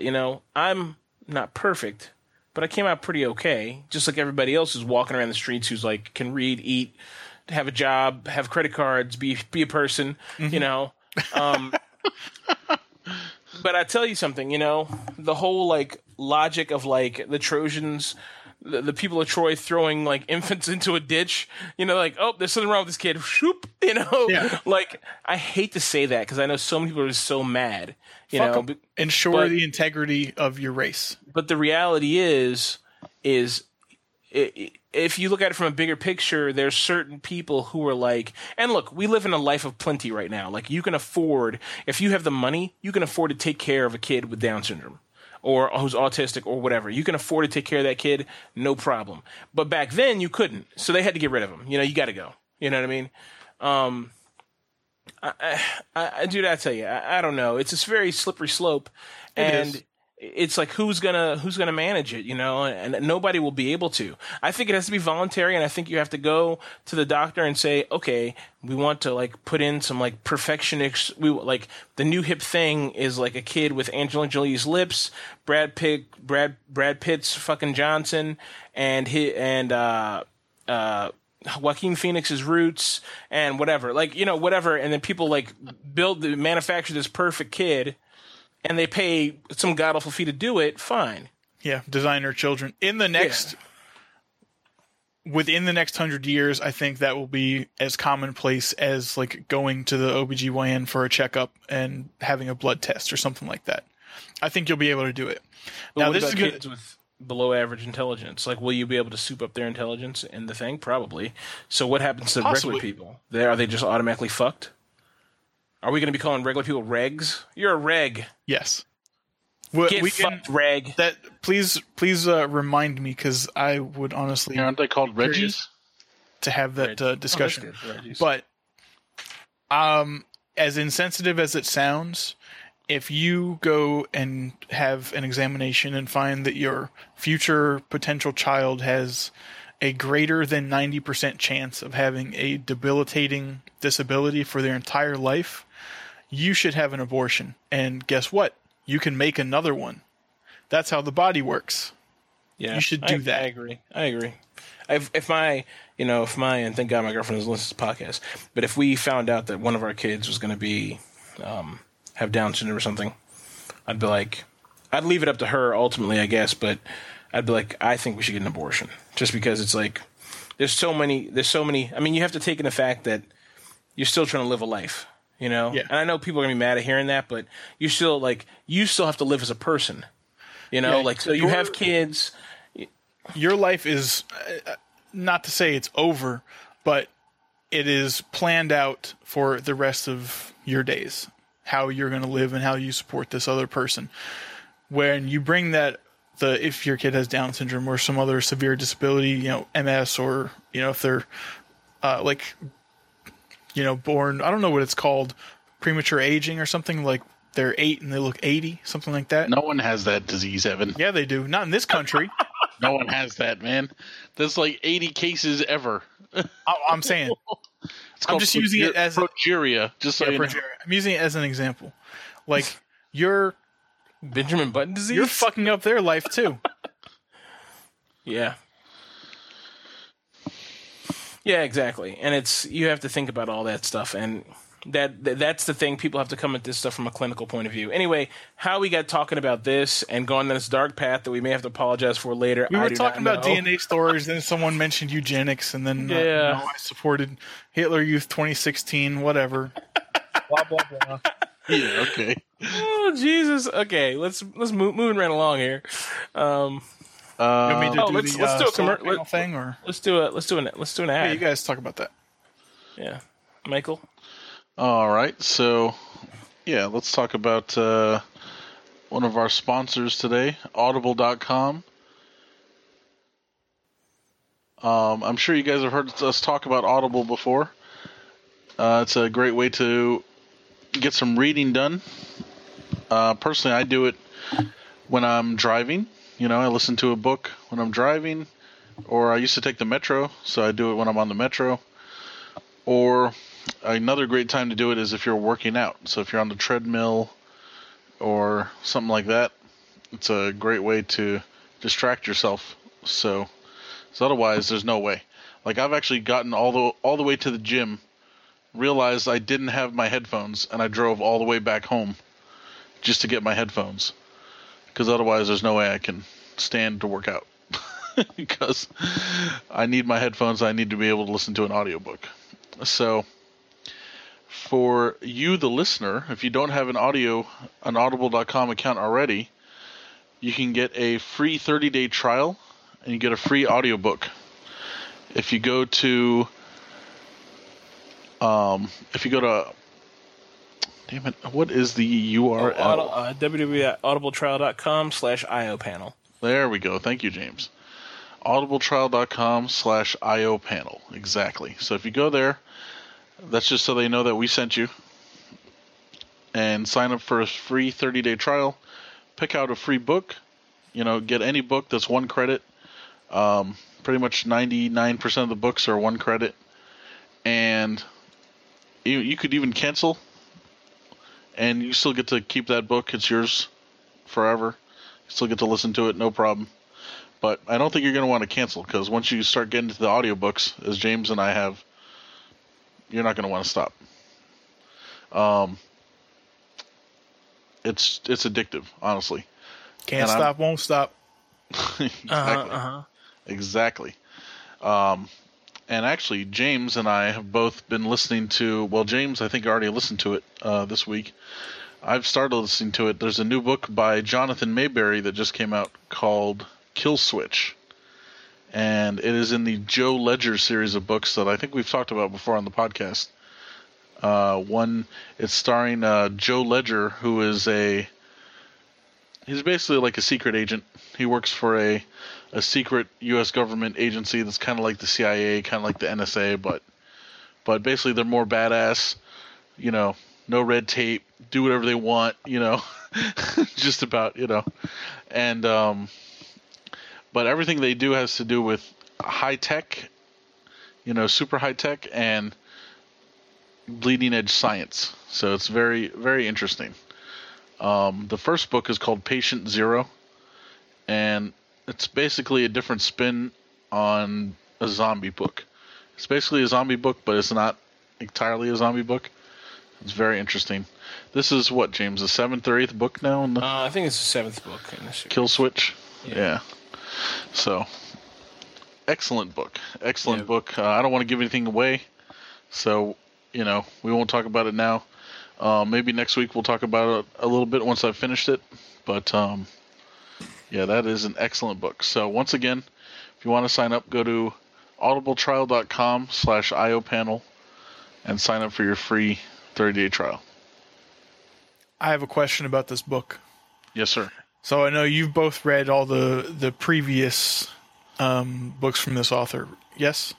Yeah. Well, most of them, yeah. Okay. So in regards to this one, I know since James has finished it, when or how soon into starting it were you hooked? Well, I'll say this about this book, right? So the previous book, up until the previous book, the author had made one book every year. And I think this one was a 2-year gap, right, Michael? I think it was last year, wasn't it? Was it? I don't know. Maybe it was a year. I don't know. To me, it feels like, though, with this book, the author didn't do like he did. All he did was research this book. Like, this book, I listened to the book and I thought, okay, it's going to be the usual Joe Ledger novel, which I was sort of getting bored with. And then it's like, bam, it hits you, and he really kicks it up to the next level. And what normally, was the last one, the drone one? The drone one, yeah. I can't think of what it was called. But the author does a great job of adapting to what's happening now. So, like, last year it was about drones. When that was drones called were Predator 1. Predator 1, yeah, when it was about drones and like how drones were like this hot button thing and how you could use drones in a very interesting and very like deadly way. This one, basically he takes existing science, tweaks it, and adds like some super science, mystery kind of aspect to it. And I mean, put it like this book, you're like, no, they can't win. Like the way I've walked out of this, and Ed Michael's not to a point where he realizes how like hardcore it is, but once you get to like well in the book, you're like, they can't win. This is going to be the end of the Department of Military Sciences, end of Joe Ledger, end of all the characters I know and love. They can't come back from this, And even now, I wonder how in the next book, like this book made me want to be like, what's going to happen in the next book? Because I'm like, there's no way they can come back from what happened in this book, even though they've, they come out victors. I'm like, it's impossible. So, how far in did I have to be hooked? I mean, I guess if you've listened to this many of them, you're already hooked. But you don't have to have listened to the previous books. I feel like, matter of fact, I feel like a person who'd never listened to any of the previous books has an advantage because they don't know what to expect. They don't know like the story arc or how the story is going to go. They don't get the whole theme of how it all works. Like it's all new to them. I'd say within the first 30 minutes of listening to this book, I was hooked. Okay. I mean, you're like, oh shit, this one's going to be really good. Yeah. Like you're like, oh fuck. Like what at what point? I mean, they get sent almost immediately. They get sent to their first, the first location, and they start investigating. Right? They're sent on a look and see mission, basically, which always turns into a disaster. But I've noticed in every book, it's like, oh, it's just a look and see. Yeah, but you see what I'm saying, right? He knows what to expect. Like he's like, that's how all the books always work. It's like the look and see is always a disaster. It's always the first thing that happens is a fucking mess. Mm-hmm. But yeah, so I was like, oh, okay, they're going to this thing, and you don't really know what to expect, but it's gonna be crazy. And yeah, they ratcheted up the crazy in this book to like, if 10 is the highest level, it's like 15. Like this Turn book it is up to 11. Oh yeah, this book is freaking nuts, man. Oh, way beyond 11, my friend. Way beyond 11. Yeah, that's what I'm saying. Like Evan, you were talking about what did you say earlier? You're talking about Cthulhu or something? Cthulhu? Tentacle porn? Yeah. I think you were talking. I think you mentioned Cthulhu earlier. The spaghetti monster. I think you said spaghetti monster. Oh yeah, talking about bowel movements full of spaghetti. Oh, right. Oh, Right. So it's completely different than Cthulhu. well, Cthulhu is the flying spaghetti monster. Nope, it's not. The Cthulhu is. You see, okay. There's another series of books that you should really listen to. Oh my god. Okay, that explore the whole H.P. Lovecraft fucking bullshit. Cthulhu is not the flying. Cthulhu is the shit of fucking nightmares, my friend. Okay, It's like the Kraken plus some other ridiculous monster. Cthulhu is like a god he's one of many horrible, horrible gods, and he is like the worst of all of them. And he is asleep, and if we wake him up, you're gonna get fucked. Sounds like my kind of guy. And it's like a lifetime of torture. It's like Cthulhu's like, yeah, I fucking dole out hell. You know what I mean? Like you have to get more into the book. Like you're not even far enough in yet. You get more into the book, you're gonna be like, oh shit. You know what I mean? And there's other books, a whole bunch of other books I could tell you guys. I think there's one called Room 14. That's all about Cthulhu. And I didn't know what Cthulhu even was before that book. And that book kind of goes into Cthulhu mythos. And actually that book, the guy who wrote that book and Jonathan Mayberry wrote a book together that I have not read. But it all leads to the fact that H.P. Lovecraft kind of said, hey, when he first made the Cthulhu books, he said, or the Cthulhu short stories, he was like, hey, other authors should try to use this character. Right. But man, Cthulhu is like fucking, I don't know, man. To me, that's the scariest thing in the world. And I don't know why, but just like the way that these authors have written about it, like the Room number 14, I think its book's called, or Room number 9 or something like that. I'll find the link and put it in the show notes. And then this book, like, kind of writes this kind of very terrifying, horrifying Cthulhu-esque kind of character. It's really dark and very creepy. Awesome. Well, all right. So there is Cthulhu in this book that we were talking about. So, yeah, it's I mean, it's just crazy. Normally, I mean, the books, all the Joe Ledger books deal with something that we would normally consider, probably paranormal. Like the first book is zombies. What was the second book, James? First book was zombies. The second book was super science. Was that's genetic engineering. Genetic engineering, just like we were just talking about. Yeah. Second book is genetic engineering. Third book is more genetic engineering. Whatever factory. I thought that was the second factory. Book. No. The second book was Oh no, you're right. The second book was Dragon Factory. The third book is the King of Plagues, King of Fear, all that stuff. Oh. The fourth book is vampires. Mm-hmm. But I have to give Jonathan Mayberry a lot of credit because I hate books about the supernatural stuff and fantasy. I can't stand fantasy. And Jonathan Mayberry writes the books in a way where you don't feel like it's fantasy. You feel like it's very explainable science and it's very possible.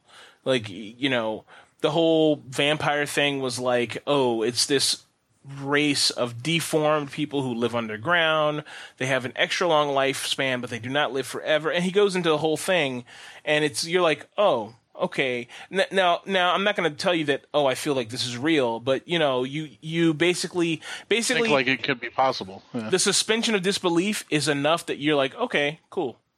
Yeah, it's not just like, oh, vampires are a thing and that's that. Yeah, and they walk in the daylight and they fucking white girls, who are really pale. It's not that at all. They sparkle. It's not that. Okay, excellent. Yeah, so yeah, definitely check that out. Jonathan Mayberry. The whole Joe Ledger series is great. Obviously, Kill Switch is the new book. Jonathan Mayberry actually has a few other books that I have not read. That he does have a couple that are zombie books. I read one of them. It's called something like Dead of Night or something like that. Yeah, Dead of Night. I read one of them, and it's pretty good. There's two of them. I didn't read the sequel yet, but yeah, those were pretty good. Or at least the first one that I read was good. The Pine Deep Saga or whatever. Is that Jonathan Mayberry? Yeah, that's Jonathan Mayberry. Okay. That's why it has a connection to the. There's a series of short stories that include Joe Ledger and the Pine Deep people.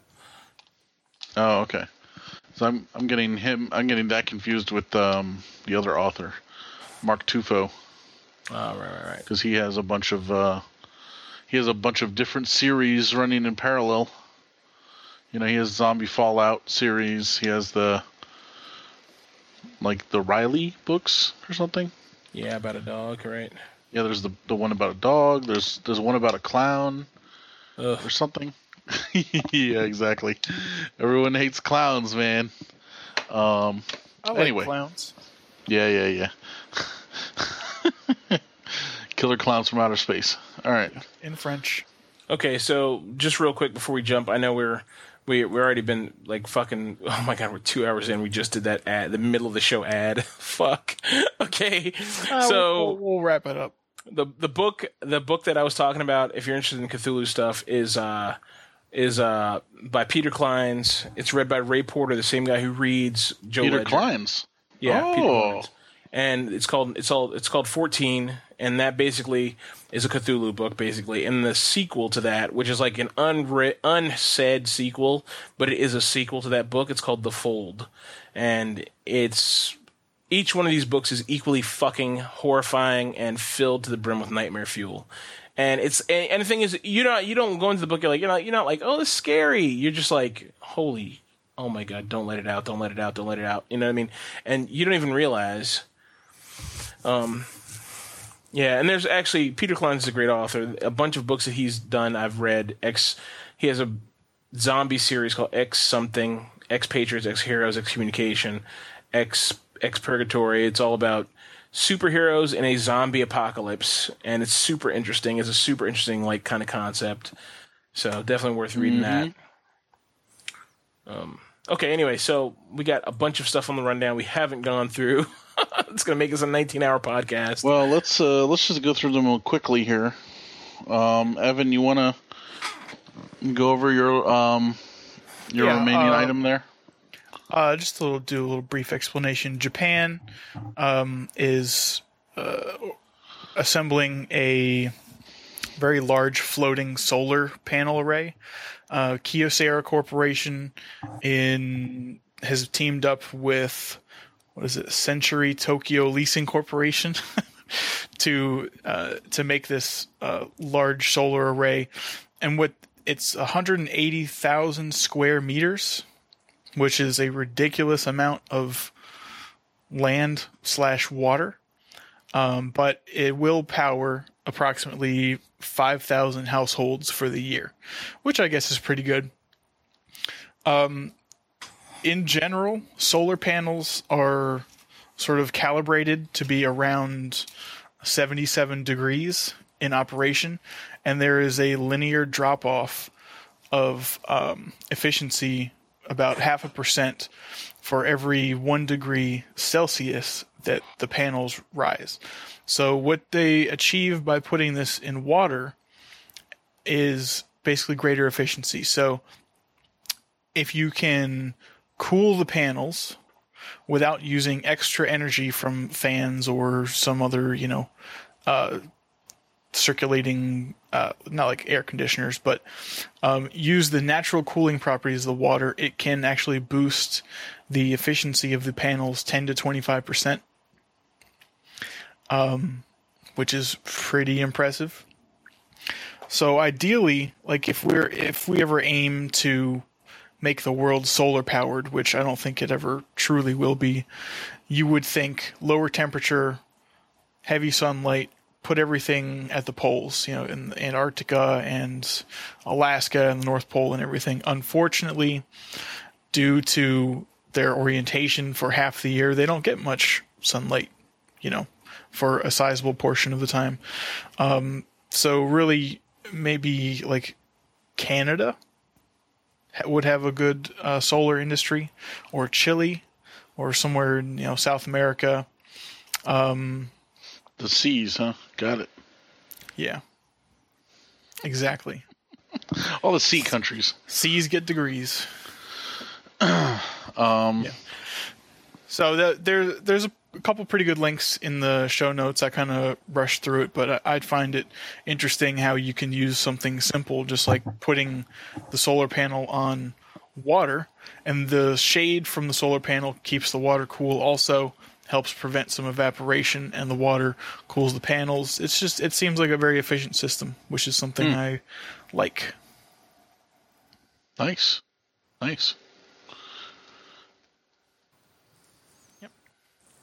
So that's all I had.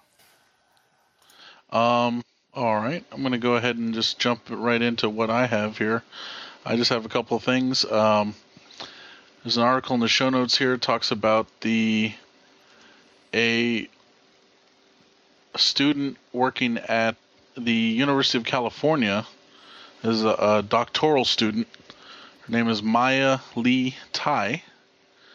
She was doing some experiments, and so it turns out there's a problem with batteries. So in all the batteries that we use, like for instance in our cell phones, our laptops, lithium-ion batteries, they have wires in them that can only take so many cycles of electricity going through them, and eventually they'll just fail. So normally it only lasts, so many cycles. Let's say 1,000 cycles or 2,000 cycles. What they've done, they discovered that if they coat everything in this electrolyte gel instead of this liquid that they've been using, if they use this gel, then the life of these, the wires are so tiny though, they call them nanowires. They last up to 200,000 times, maybe more. 200,000 cycles.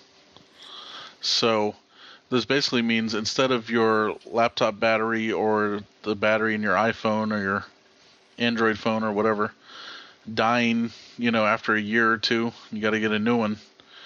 It could last 5 years, 10 years. This doesn't actually increase the amount of charge that you can hold in the battery, but it means the battery wouldn't fail after. It would basically never fail, or probably your phone would fail long before the battery ever did.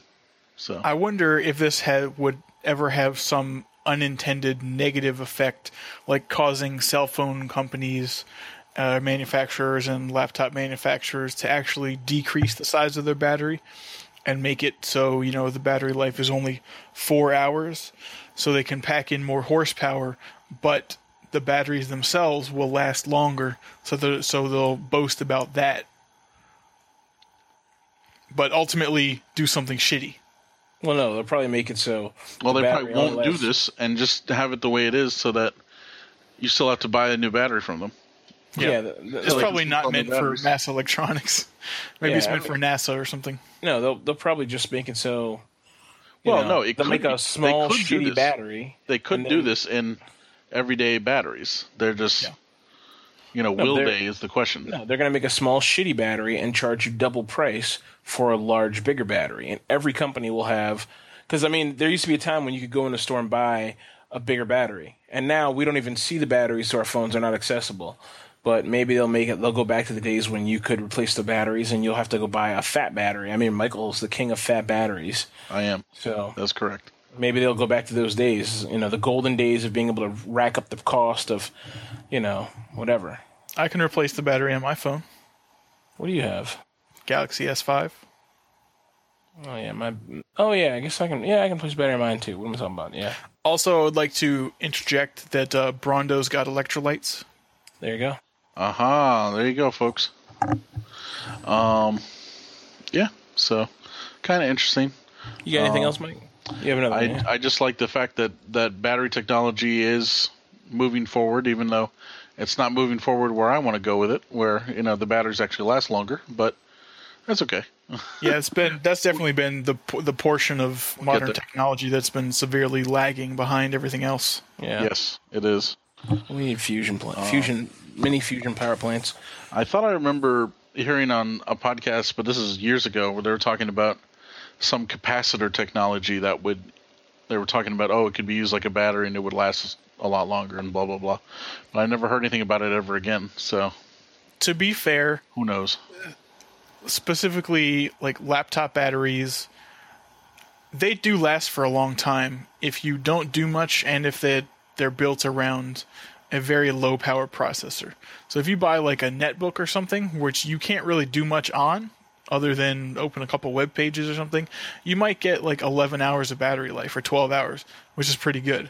But unfortunately, when you use a mobile workstation or something where you do actually do stuff, you get like an hour of battery. Mm-hmm. So it's unfortunate.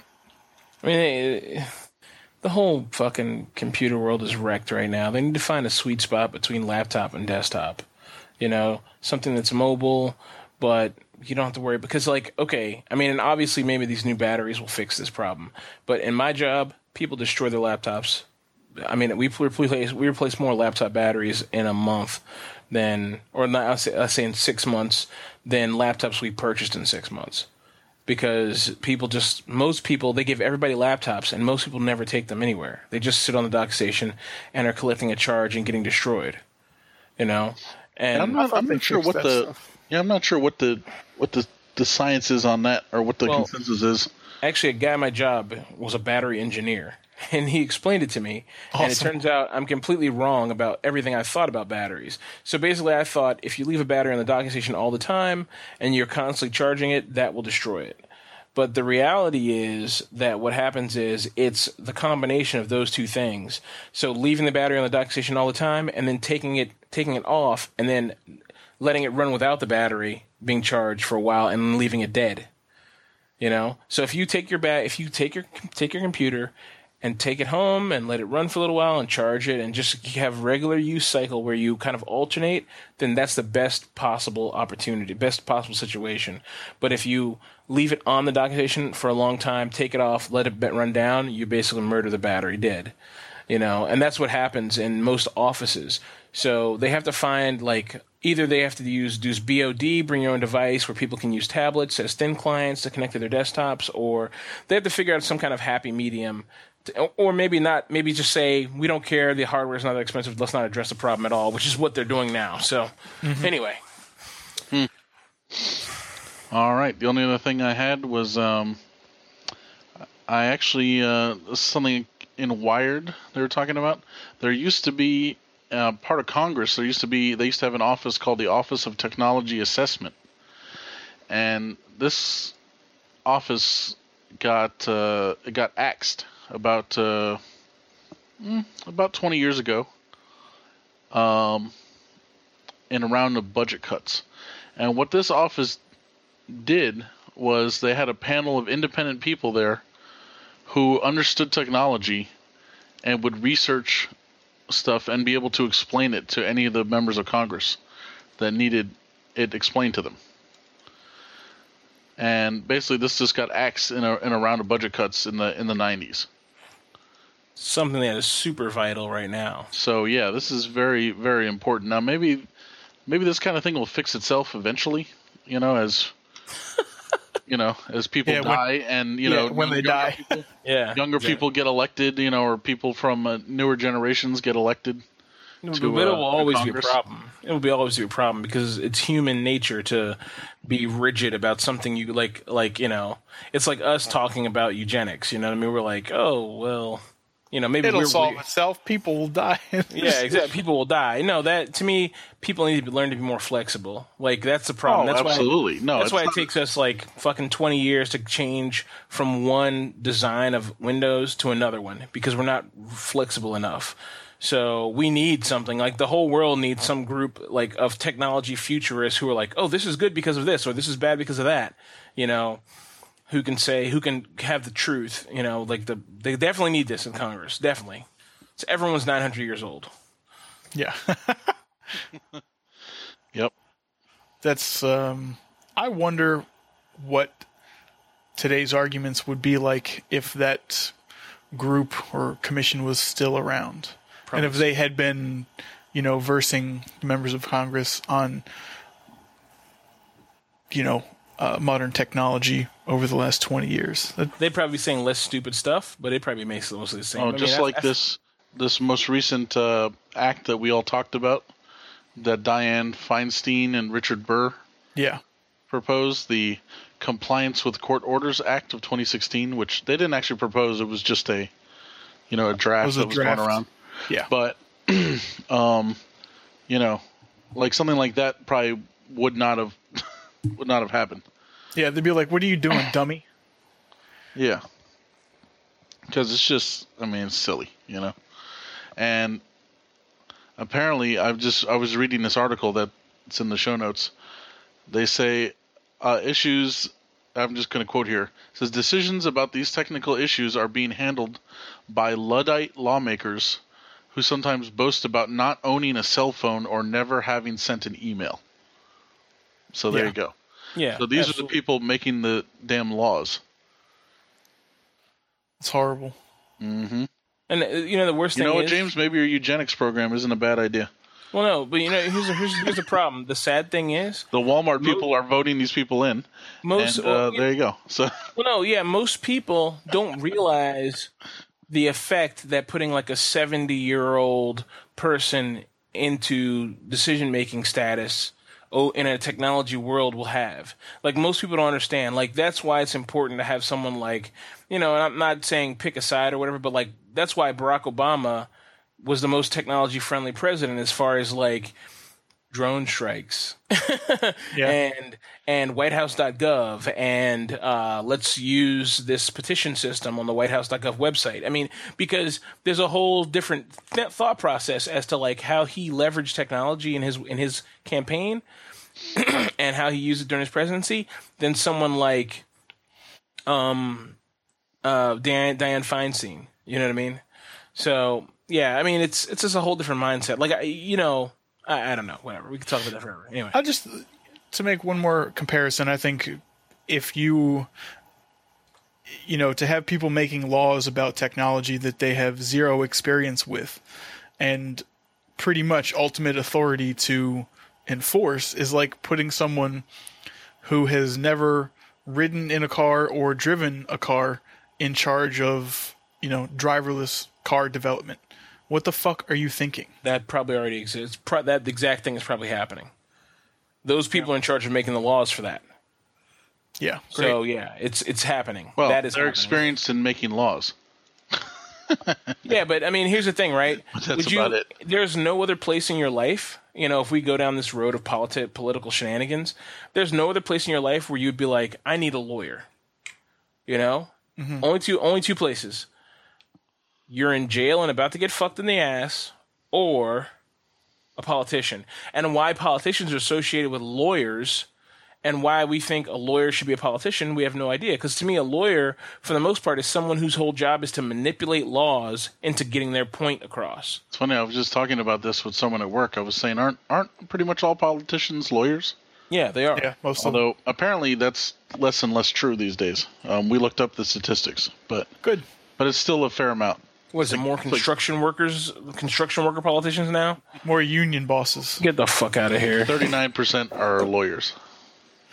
And the rest are a mixed bag, right? There's no majority of the rest. Oh, yeah. No, I don't know what the rest are. Yeah, there's doctors, there's this, there's that. That means the rest are that means the majority is lawyers.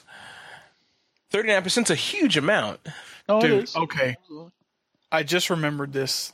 It's so ridiculous. I don't remember the guy's name, but a representative or congressman from, God, I want to say somewhere on the East Coast. I'll just say Delaware for no reason. Was so dumb that he was worried about the military base on Guam. He didn't know how islands work, so he was worried that putting the base and so much equipment and personnel on one side would tip the island over. Jesus Christ. 100% not joking. Where the hell did you see this? I will try and find a link. I saw it like last week. I could not believe it. And this person was in Congress. Huh. Well, like I said, James, Evan, I'm all for your eugenics program now. Okay. That'll be my my platform for president in 2020. We'll see how well it goes. Bill Burr and his 85% human elimination. Congressman Hank Johnson. Yeah. Congressman who? Hank Johnson. That's who said it or thought that? Yeah. From where? He said in 2010. Hopefully he's not a congressman anymore. What was it? Georgia. Oh, that makes sense. Yeah. Hank Johnson anyways, on House.gov. Well, he's there. Yeah. Proudly serving Georgia's 4th Congressional District. Jesus Christ. Wonderful. So, and the thing is, we're like, yeah, that's okay. Like you just said, we just talked about this beforehand. There's a state where freaking sex toys are illegal. Like, how does that even make sense? It's like, of all the things you'd pass a law on, you'd waste fucking legislative time to pass a law about sex toys. Yeah. You know? And so much money, I'm sure. Yeah. Anti-Obscenity Enforcement Act in Alabama. Of course. It criminalizes the sale of sex toys. And you know when this was passed? 1998. Yeah. What does that tell you about America? Jesus Christ. It tells me that we need to draw a horizontal line from coast to coast and cut off the bottom half. It shows me that this is a great place where states have their own rights. Yeah. It shows states have their own rights, which is one of the founding things of this country.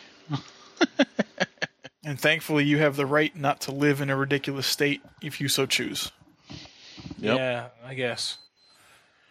Okay, let's. Where do you live, Evan? Oh no, it's not Alabama. Okay. No, it's like no. No, Tennessee is not quite that bad. Almost. Yeah, almost. You know what's funny? Evan was telling me about Tennessee, how they've eliminated the need for what was it, Evan? They've eliminated emissions testing. Oh yeah. So James, we have to take our car to get emissions tested every couple of years. Yeah, that's not a thing anymore in Tennessee. It was until recently, and riddle me this, Michael: is that a good thing? Answer honestly and use your brain. I don't think it's a good thing. But no, it's not a good thing. It's like and nobody ever watches. I'm the only person who watches this show. I don't know why, but I am. Last week tonight, last week he talked about Guam. Mm-hmm. And he was like, "Why is Guam in this financial trouble that it's in, like the level of Italy and Greece? Because for some reason, someone passed a law like in the 90s and excluded Guam from the law. Guam was part of the law, then they excluded them. So now Guam can't get whatever it needs to get to be safe, you know. And that happened in such a ridiculous series of events that it's almost like a conspiracy, you know, to like destroy Guam, Puerto Rico. Okay? Like, it's so ridiculous of what happened. And who knows why they passed those laws? Who knows? You know? It doesn't even make any sense to me. They hate brown people? I don't know. I don't think that's the case. I think people are fucking stupid. And they're like, whatever. Like, no one has any foresight. You know, they passed this law. Dude, what's the law? What are you talking about? What's the law? I can't think of it, dude. I'd have to watch the whole video again. I don't remember what it was. But they passed, basically, it was protections from financial ruin, essentially. And every other state and province and, you know, the Marshall Islands, I mean, all these little weird things we own are protected, except for some reason, Puerto Rico, which was a part of it, became excluded somehow. And there's no record as to why. Of course, the person who introduced the law was, give me a fucking Strom Thurmond, known racist and piece of shit. So maybe that's why. I don't know. There's no record of it anywhere, and no one could find a record as to why Puerto Rico was excluded. It's been redacted. Maybe, I don't know, but it's like dumb shit like that. Like I believe in states' laws. I believe states should have the right to pick and choose whatever, you know. But dude, certain things have to be like common sense, like fucking a common sense, not a ridiculous law that protects people from emissions. Emissions law should be something that exists. It's something we should do. You should not. I guarantee you, they just said no. We don't want this anymore because everyone hates it. And some congressman said, "I'm going to put this on the law because this is like low hanging fruit. This will get me back in office." He put on law. Maybe it was too expensive to run. Dude, come on. Dude, that's not why they did it. They already don't have state income tax.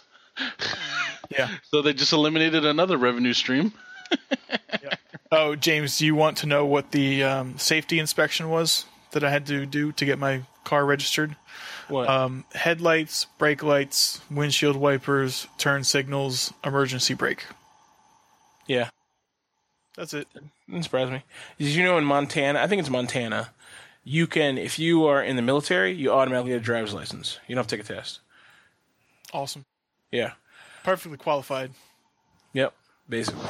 And look, hey, I'm not knocking that. I'm just saying there's states out there that do all kind of Wild West shit, which doesn't make sense. Like, there should be some sameness, some homogeny across the board. Ooh. Yeah, it's a 40. Don't hurt yourself there, James. Yeah, I know. My fucking temporal lobe's aching right now. Anyway, let's go on, man, because we could get into this. So this is another politic rabbit hole that we could fall right down in and never come out of. Yeah. Let me jump through these things I got up here real quick.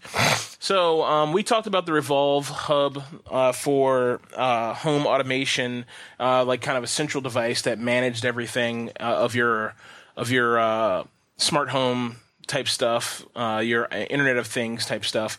So Google bought that company, shut them down. They already make a thing called OnHub. And now it has connected itself with, they're allowing it to use IFTT, which this is one thing, the same thing I talked about with Microsoft, what Microsoft used to do and understands to some point, which is like permeate and exterminate. This is the same thing Google's doing here. They understand if they want to connect with these other things, if they want to like make a platform for connection, that everyone will have to be like, I can't resist using this because this is the most connected device there is. When they look at the comparison charts, they're going to see the OnHub connects with everything. So their OnHub device now connects with IFTT, if this, then that. It's a website. It's free to use. I am an avid user of it. I absolutely love it. That's why it's on the rundown.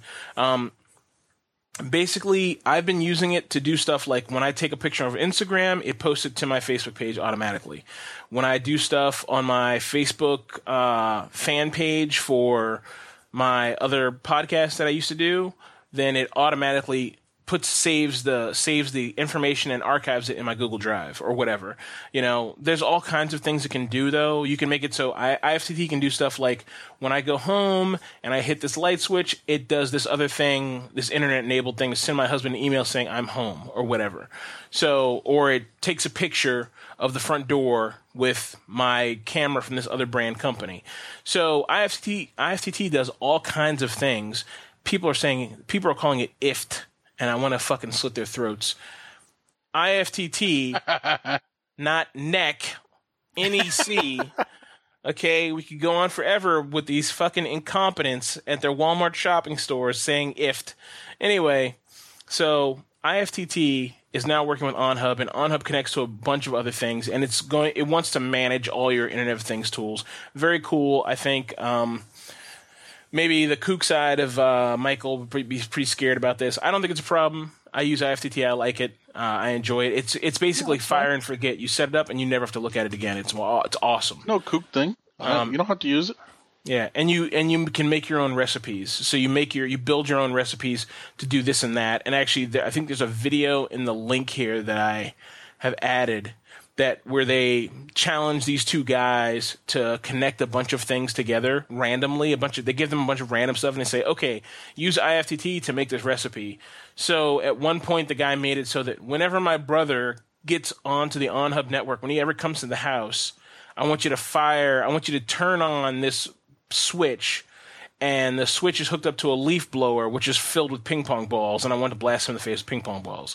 So it's like this ridiculous thing, but they just kind of did it to prove that, hey, I can reach out and touch you over the internet, which I think is kind of cool. Like, I think that's where the internet needs to go. It needs to become a thing that can ultimately be useful by integrating our digital lives with our real lives. And this is the beginning of that, and I think that's very interesting. Anybody? Anything? Questions? Comments? That's hilarious and awesome. Yeah, pretty self-explanatory. Okay, so next up, this is a really dumb thing, and I'll just skip this other one. Some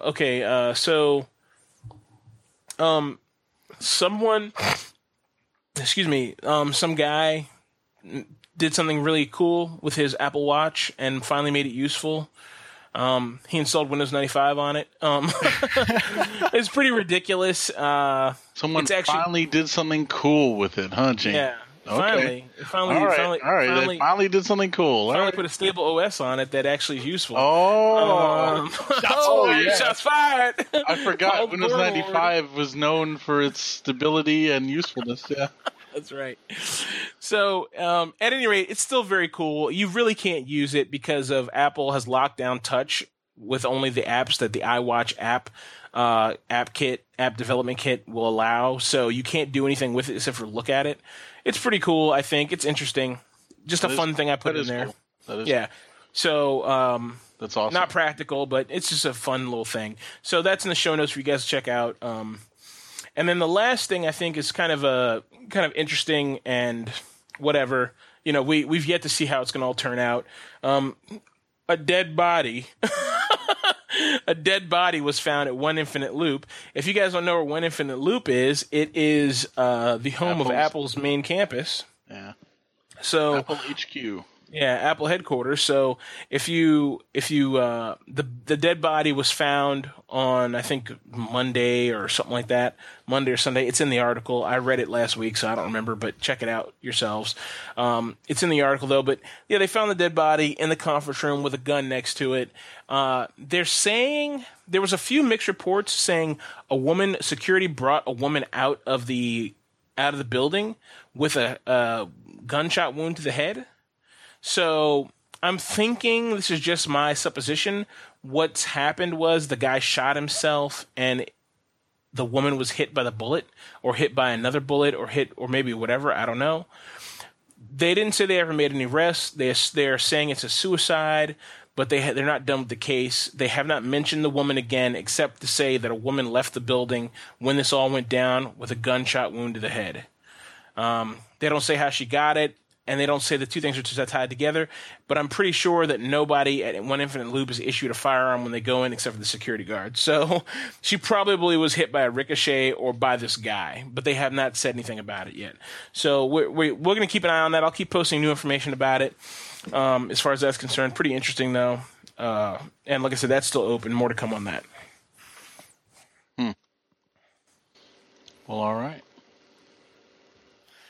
Very good. Does anyone else have anything they would like to add before we wrap this thing up? Going once. Bueller. Well, this is totally unrelated, but I'll just say this real quick. Obviously the primaries are shaping up. It looks like we may have a... Shaping up, huh? Well, they're shaping into something. Yeah. They're shaping into an aggressive turd. There we go. an aggressive a bout of dysentery. Who here voted? I will vote yes. I will vote, but it will be for, and I have no problem saying this. And it's funny, my girlfriend, she's from another country, and so she thinks the right to vote is a huge deal, and it is a huge deal. There's no doubt about that. And I explained to her that the right to not vote is also a huge deal. Yeah. The right to do nothing is what America's all about. You're all about the American Apathy Party or whatever. Well, no, but I'm about the core thing of America. The core belief of America is freedom. And it's the freedom to do nothing. Freedom, oi. Freedom, oi. There you go. Or the freedom to say, get fucked. You know what I mean? So that's America in a nutshell right there. So at any rate, I'm going to vote. I'm going to probably like write in Donald Duck or something like that, or fucking Crispin Glover or Donald Glover. Or, I'm a fan of Crispin and Donald Glover. Not related. And I would see either Glover there, no problem. Yeah, Glover and Glover. I like Danny ruling Glover the White myself, House but with absolute authority. Danny Glover's also good. I'll take Danny Glover. He can be Secretary of State. He sure can. Evan, you said you will vote. Does that mean the primaries have not hit your state yet? I think early voting has happened, and perhaps I am completely uneducated on the system, but I do believe I can vote on Election Day or thereabouts. Well, you are in Tennessee, so you probably won't know anything about voting. Yeah, that's correct. Or the process. That was like question number 1 moving down here. It's like, do you elect? Question mark? Exclamation point. Yes, no. Well, I voted in the primary, and Did you win? I was not chosen to run, so I guess not. There's always next year. Yeah. Yeah. Well, Eugenics 2020. You can be my VP. That's right.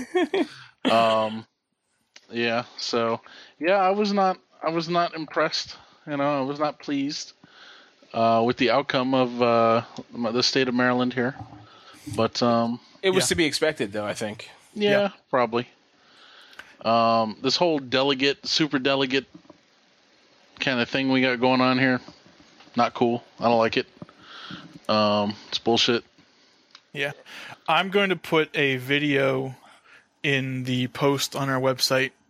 Someone linked it to me earlier this week, just describing the alternative vote or alternate vote. I think it's alternative vote. I don't know if that's possible in our system or if it was just a general explanation, but it makes a lot more sense than just voting for one person. So it's a very interesting watch. I think it's about 4 minutes long or so. Well, yeah, I think the whole system is broken and it's a big fat mess, and everything about it is just wrecked. The whole superdelegates, delegates, electoral college, it's not. The thing is, the whole system was designed for a populace where greater than 75% of the populace didn't vote and couldn't get to a place to vote. So, but we aren't in that world anymore. We haven't been for many, many, many years. So now everyone can vote, and we have the internet and Facebook and Twitter and the phone and mail, and like there's plenty of ways to get the vote out if they made the systems for us to do it. So people can vote. There's no reason to have all these other kind of third-party entities that have to slip between the populace, and like a popular vote will totally work. And I think like there's more than one case right now we've seen where a popular vote, Bernie Sanders would have won the Democratic, nomination in whatever state that happened in. I want to say Indiana was one or something like that, or I don't know what state, but I think it was Indiana and another state where he could have won the popular vote, but the delegates won it. Like he won the popular vote and he lost the delegate vote, which doesn't make sense because to me, delegates, like they're entities that are part of the process, which means they're part of the brokenness. Mm-hmm. Because you have people who is their job to be a delegate, or not their job, but their part of their life is being this delegate character, which means they are going to be courted directly by other people who are also in that industry. So they're not safe from being uncorruptible, and it's just a broken system, man. It's very frustrating to me, and it has nothing to do with this podcast, but it's almost heartbreaking that we have basically probably come I'm going to call it Politicians Day because that's what it is. It's not Election Day. It's Politicians Day. It's their holiday. Come Politicians Day, we're going to be looking down the barrel of the gun of two really bad decisions, and people said evil or less evil, and that's not even a fair choice. It's more like evil and stupid, evil and dangerously incompetent. That's the choices, neither of them are good ones. So I don't know. I heard someone say probably about a month or 2 months ago that people are so fed up with the quote-unquote system that they're willing to drop a nuclear bomb in the middle of it just to see what happens. I think that's the case. I totally agree with that thought. Which is very unfortunate. Yeah, but the thing is, the people who are willing to do that are people who have no idea how the system works. I agree. And they're doing it because of this misconception of fed upness, which they're fed up at a guy who actually was a pretty good president, you know? But, you know, they're fed up for a lot of reasons. Some of them we can say and some we can't say. So, and this is misconception, whatever. They're fed up. So, but they're fed up for stupid reasons. I mean, come on, please. If people were fed up, dude, you know how many fucking presidents would have been carried out here and with their heads on a pike? if people were really fed up, there's more than Obama's barely scratched the surface of a fucked up asshole president, you know? Yeah. So, whatever. I mean, that's neither here nor there. It's bullshit. It's fucking bullshit. But, yeah, that's what people are doing. And they don't even know it's a nuclear bomb. Like, because they have no concept. It's like, and I hate to say it, but this is the one reason why the Electoral College should exist. Yeah, to prevent a disaster. To keep assholes and incompetents from doing whatever they want. But the sad thing is, our whole system is designed to let assholes and incompetents get in front of it. Well, you know? I'll say this. Our country seems to be very divided. And it seems to be, and I don't know if it's only because these are the choices we're given, but it seems to me it's like everyone's either this or it's that, and that's it, you know? And the differences are, to me, so ridiculous. It's insane. Yeah, they're dumb. You know? Like, it's either, okay, you want someone who's, like, I couldn't even tell you what these people really stand for, except, like, you know, it's like, basically it's all been summarized in my mind as, all right, crazy person or not so crazy person, you know? like Donald Trump is a crazy person, you know? I mean, yeah. Or he's not a crazy person, but no, he's crazy. Maybe he's crazy. I don't know, you know? 100% crazy and unqualified. So why do people want him? I mean, like you said, they're tired of the same old thing, right? So well, I think that's an undersimplification, not an over. I think it's an under. I think the problem is, I think people want to fucking, and I'll be completely honest with you. For every part of me that I know is a good person who's like, yeah, you know, I want to do the right thing for the greater good. There's a part of me that's like, I want to watch the world burn, you know? And I think every person has that in them. And I think most people are at a point where they're like, I don't really care what happens because it doesn't affect me directly anyway. Let's throw this fucking golf ball into the fucking fruit punch bowl and see what happens. You know, they don't even care. Like, they're not even thinking it's a nuke. They're not thinking that. They're just thinking, whatever, let's throw this fucking shit in here. Who fuck cares? Fuck it. You know what I mean? Because they're not directly affected by the White House unless the media tells them they're being directly affected by it. And even then, they never felt it. They just know because they want to be angry about something. And we built an entire two-party system where both parties have, it's really weird. Like Michael just said, it's very strange. Like, a perfect example. I am a gun nut. I love guns. I love the Second Amendment. I love the First Amendment. I think those two things are great. Okay? I also believe in personal freedom, which you would think is a very conservative standpoint, right? Like, conservatives bring in personal freedom. I want to do what I want to do on my land. I want to do what I want. The government can't get in my way. At the same time, though, conservatives will be the first one to say, no, you're not allowed to have an abortion with your body. Say, oh no, two dudes, you want to marry each other? It's my business. Now it's my business. Now I want to get involved. You are not allowed to do that. Guess what, dude? This is America. Who gives a fuck? I say it's not the state's choice. It's not the fucking federal government's choice. If they can find a church that says, yeah, you two can fuck and we're going to marry you and it's cool, fine. Good enough, man. You know? Like, marriage is like a fucking system we built for some bullshit reason anyway. It's not even real. It's like evil. It's not even a real thing. But here we are. We built this entire system around this fucking other system. And we're like, yeah, now it's real to us. So the whole thing is bullshit, man. All the arguments are bullshit. Like, Fucking some conservatives are fucking believe in socialist values. Like I can't afford to fucking get my kids health care. I thank God for Obamacare. But at the same time, Mexicans are rapists. You can't have an abortion and you can't be gay. Gay is wrong and you can't get married. Because that's now my business for some reason. But yes, I do want the health care. Because, the thing is, you can't have two-party system. You can't. There has to be there should just eliminate the two parties, period. It's horrible. The whole system's fucking horrible. There's a thing, and I promise I'll be done with my fucking tirade after this. There's a thing on Last Week Tonight, 2 weeks ago. He talks about it. He talks about, and it's only on a YouTube page. You can go see just this. It's like 17 minutes long. It's long, but it's very educational. You'll learn a lot. But you he should talks put it in the about, show notes when you're. I will. I'll find a link, put in the show notes. All right. But basically, he talks about the system that politicians have to go through to get elected, because they're not allowed to make actual phone calls from the White House or something like that. Yeah, they're not from a government office. Right. Yeah, so what they do is government cell phone or anything else. Yeah, so they have to go to some other place and they sit in this cubicle with this minder who sits behind them, and he's like, "Okay, here's how many donation calls you have to make today."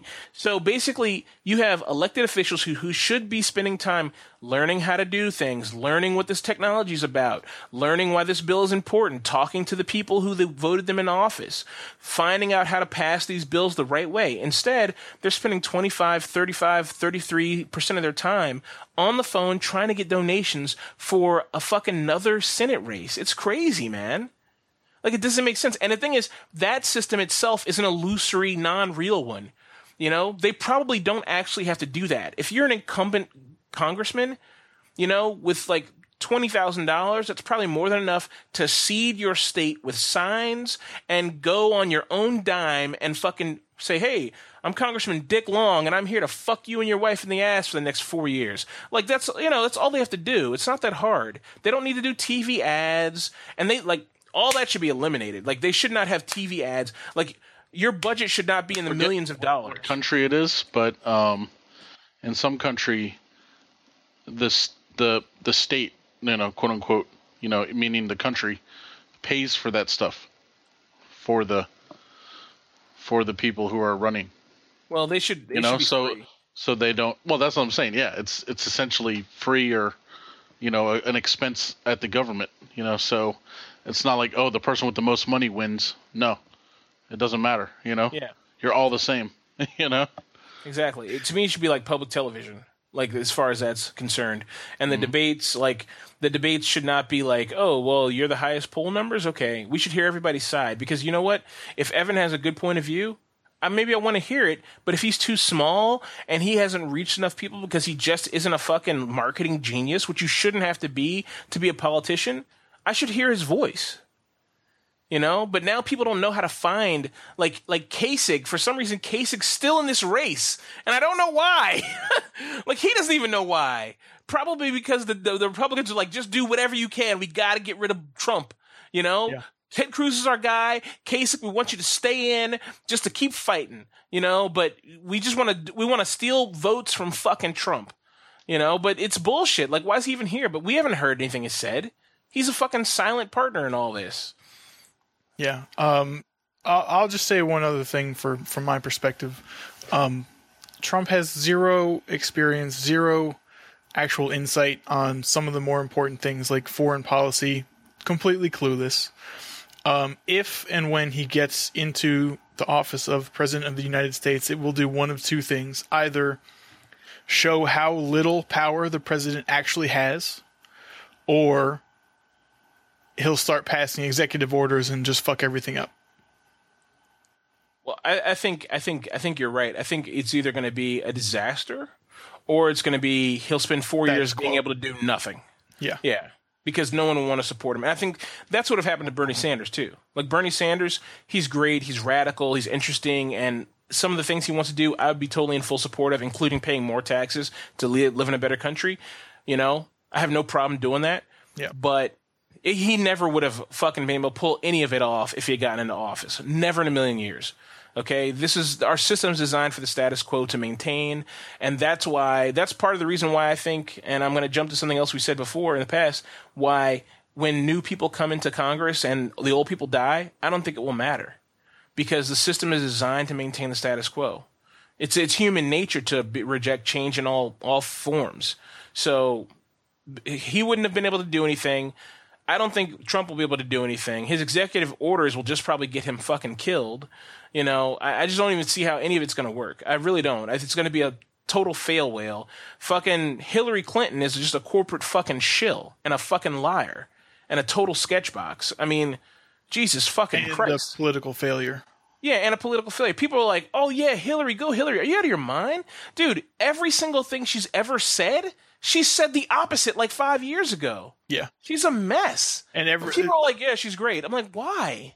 As First Lady, I think she was in charge of, something related to creating a healthcare plan.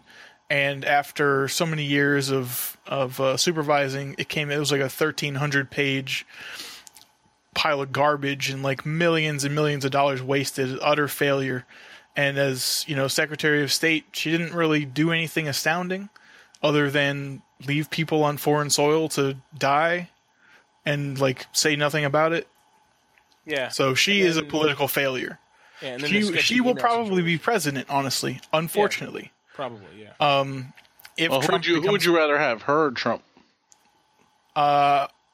If it's truly between those two, probably Trump, because at least I don't think he is as pro-war as she is. And she is so well connected that whatever she wants would basically happen. Whereas Trump, people might just dismiss him as being stupid. He might even get himself impeached. And then in which case, I don't know what would happen. Yeah. But not Hillary.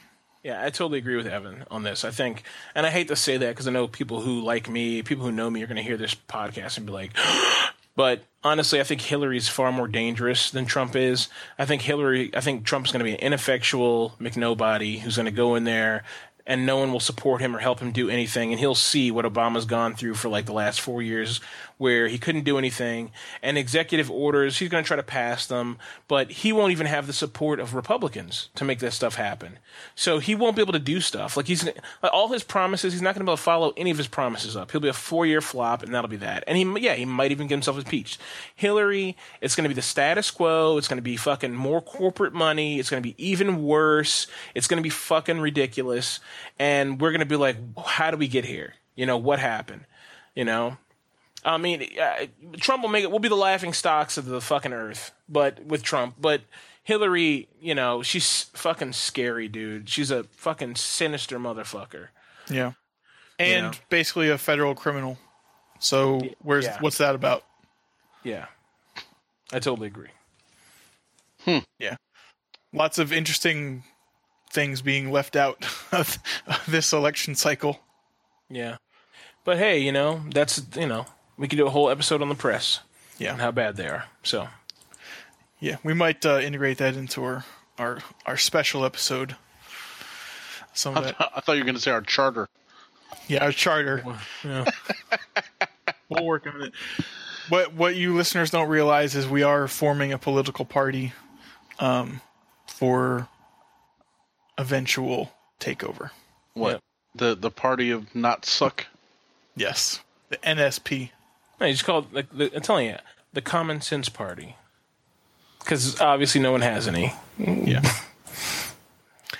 I'll be curious to see if next election, if politicians start saving money and not campaigning to go, shake hands and kiss babies, but if they start like streaming their own press conferences on Twitch once a week or something to take live questions and actually provide legitimate answers.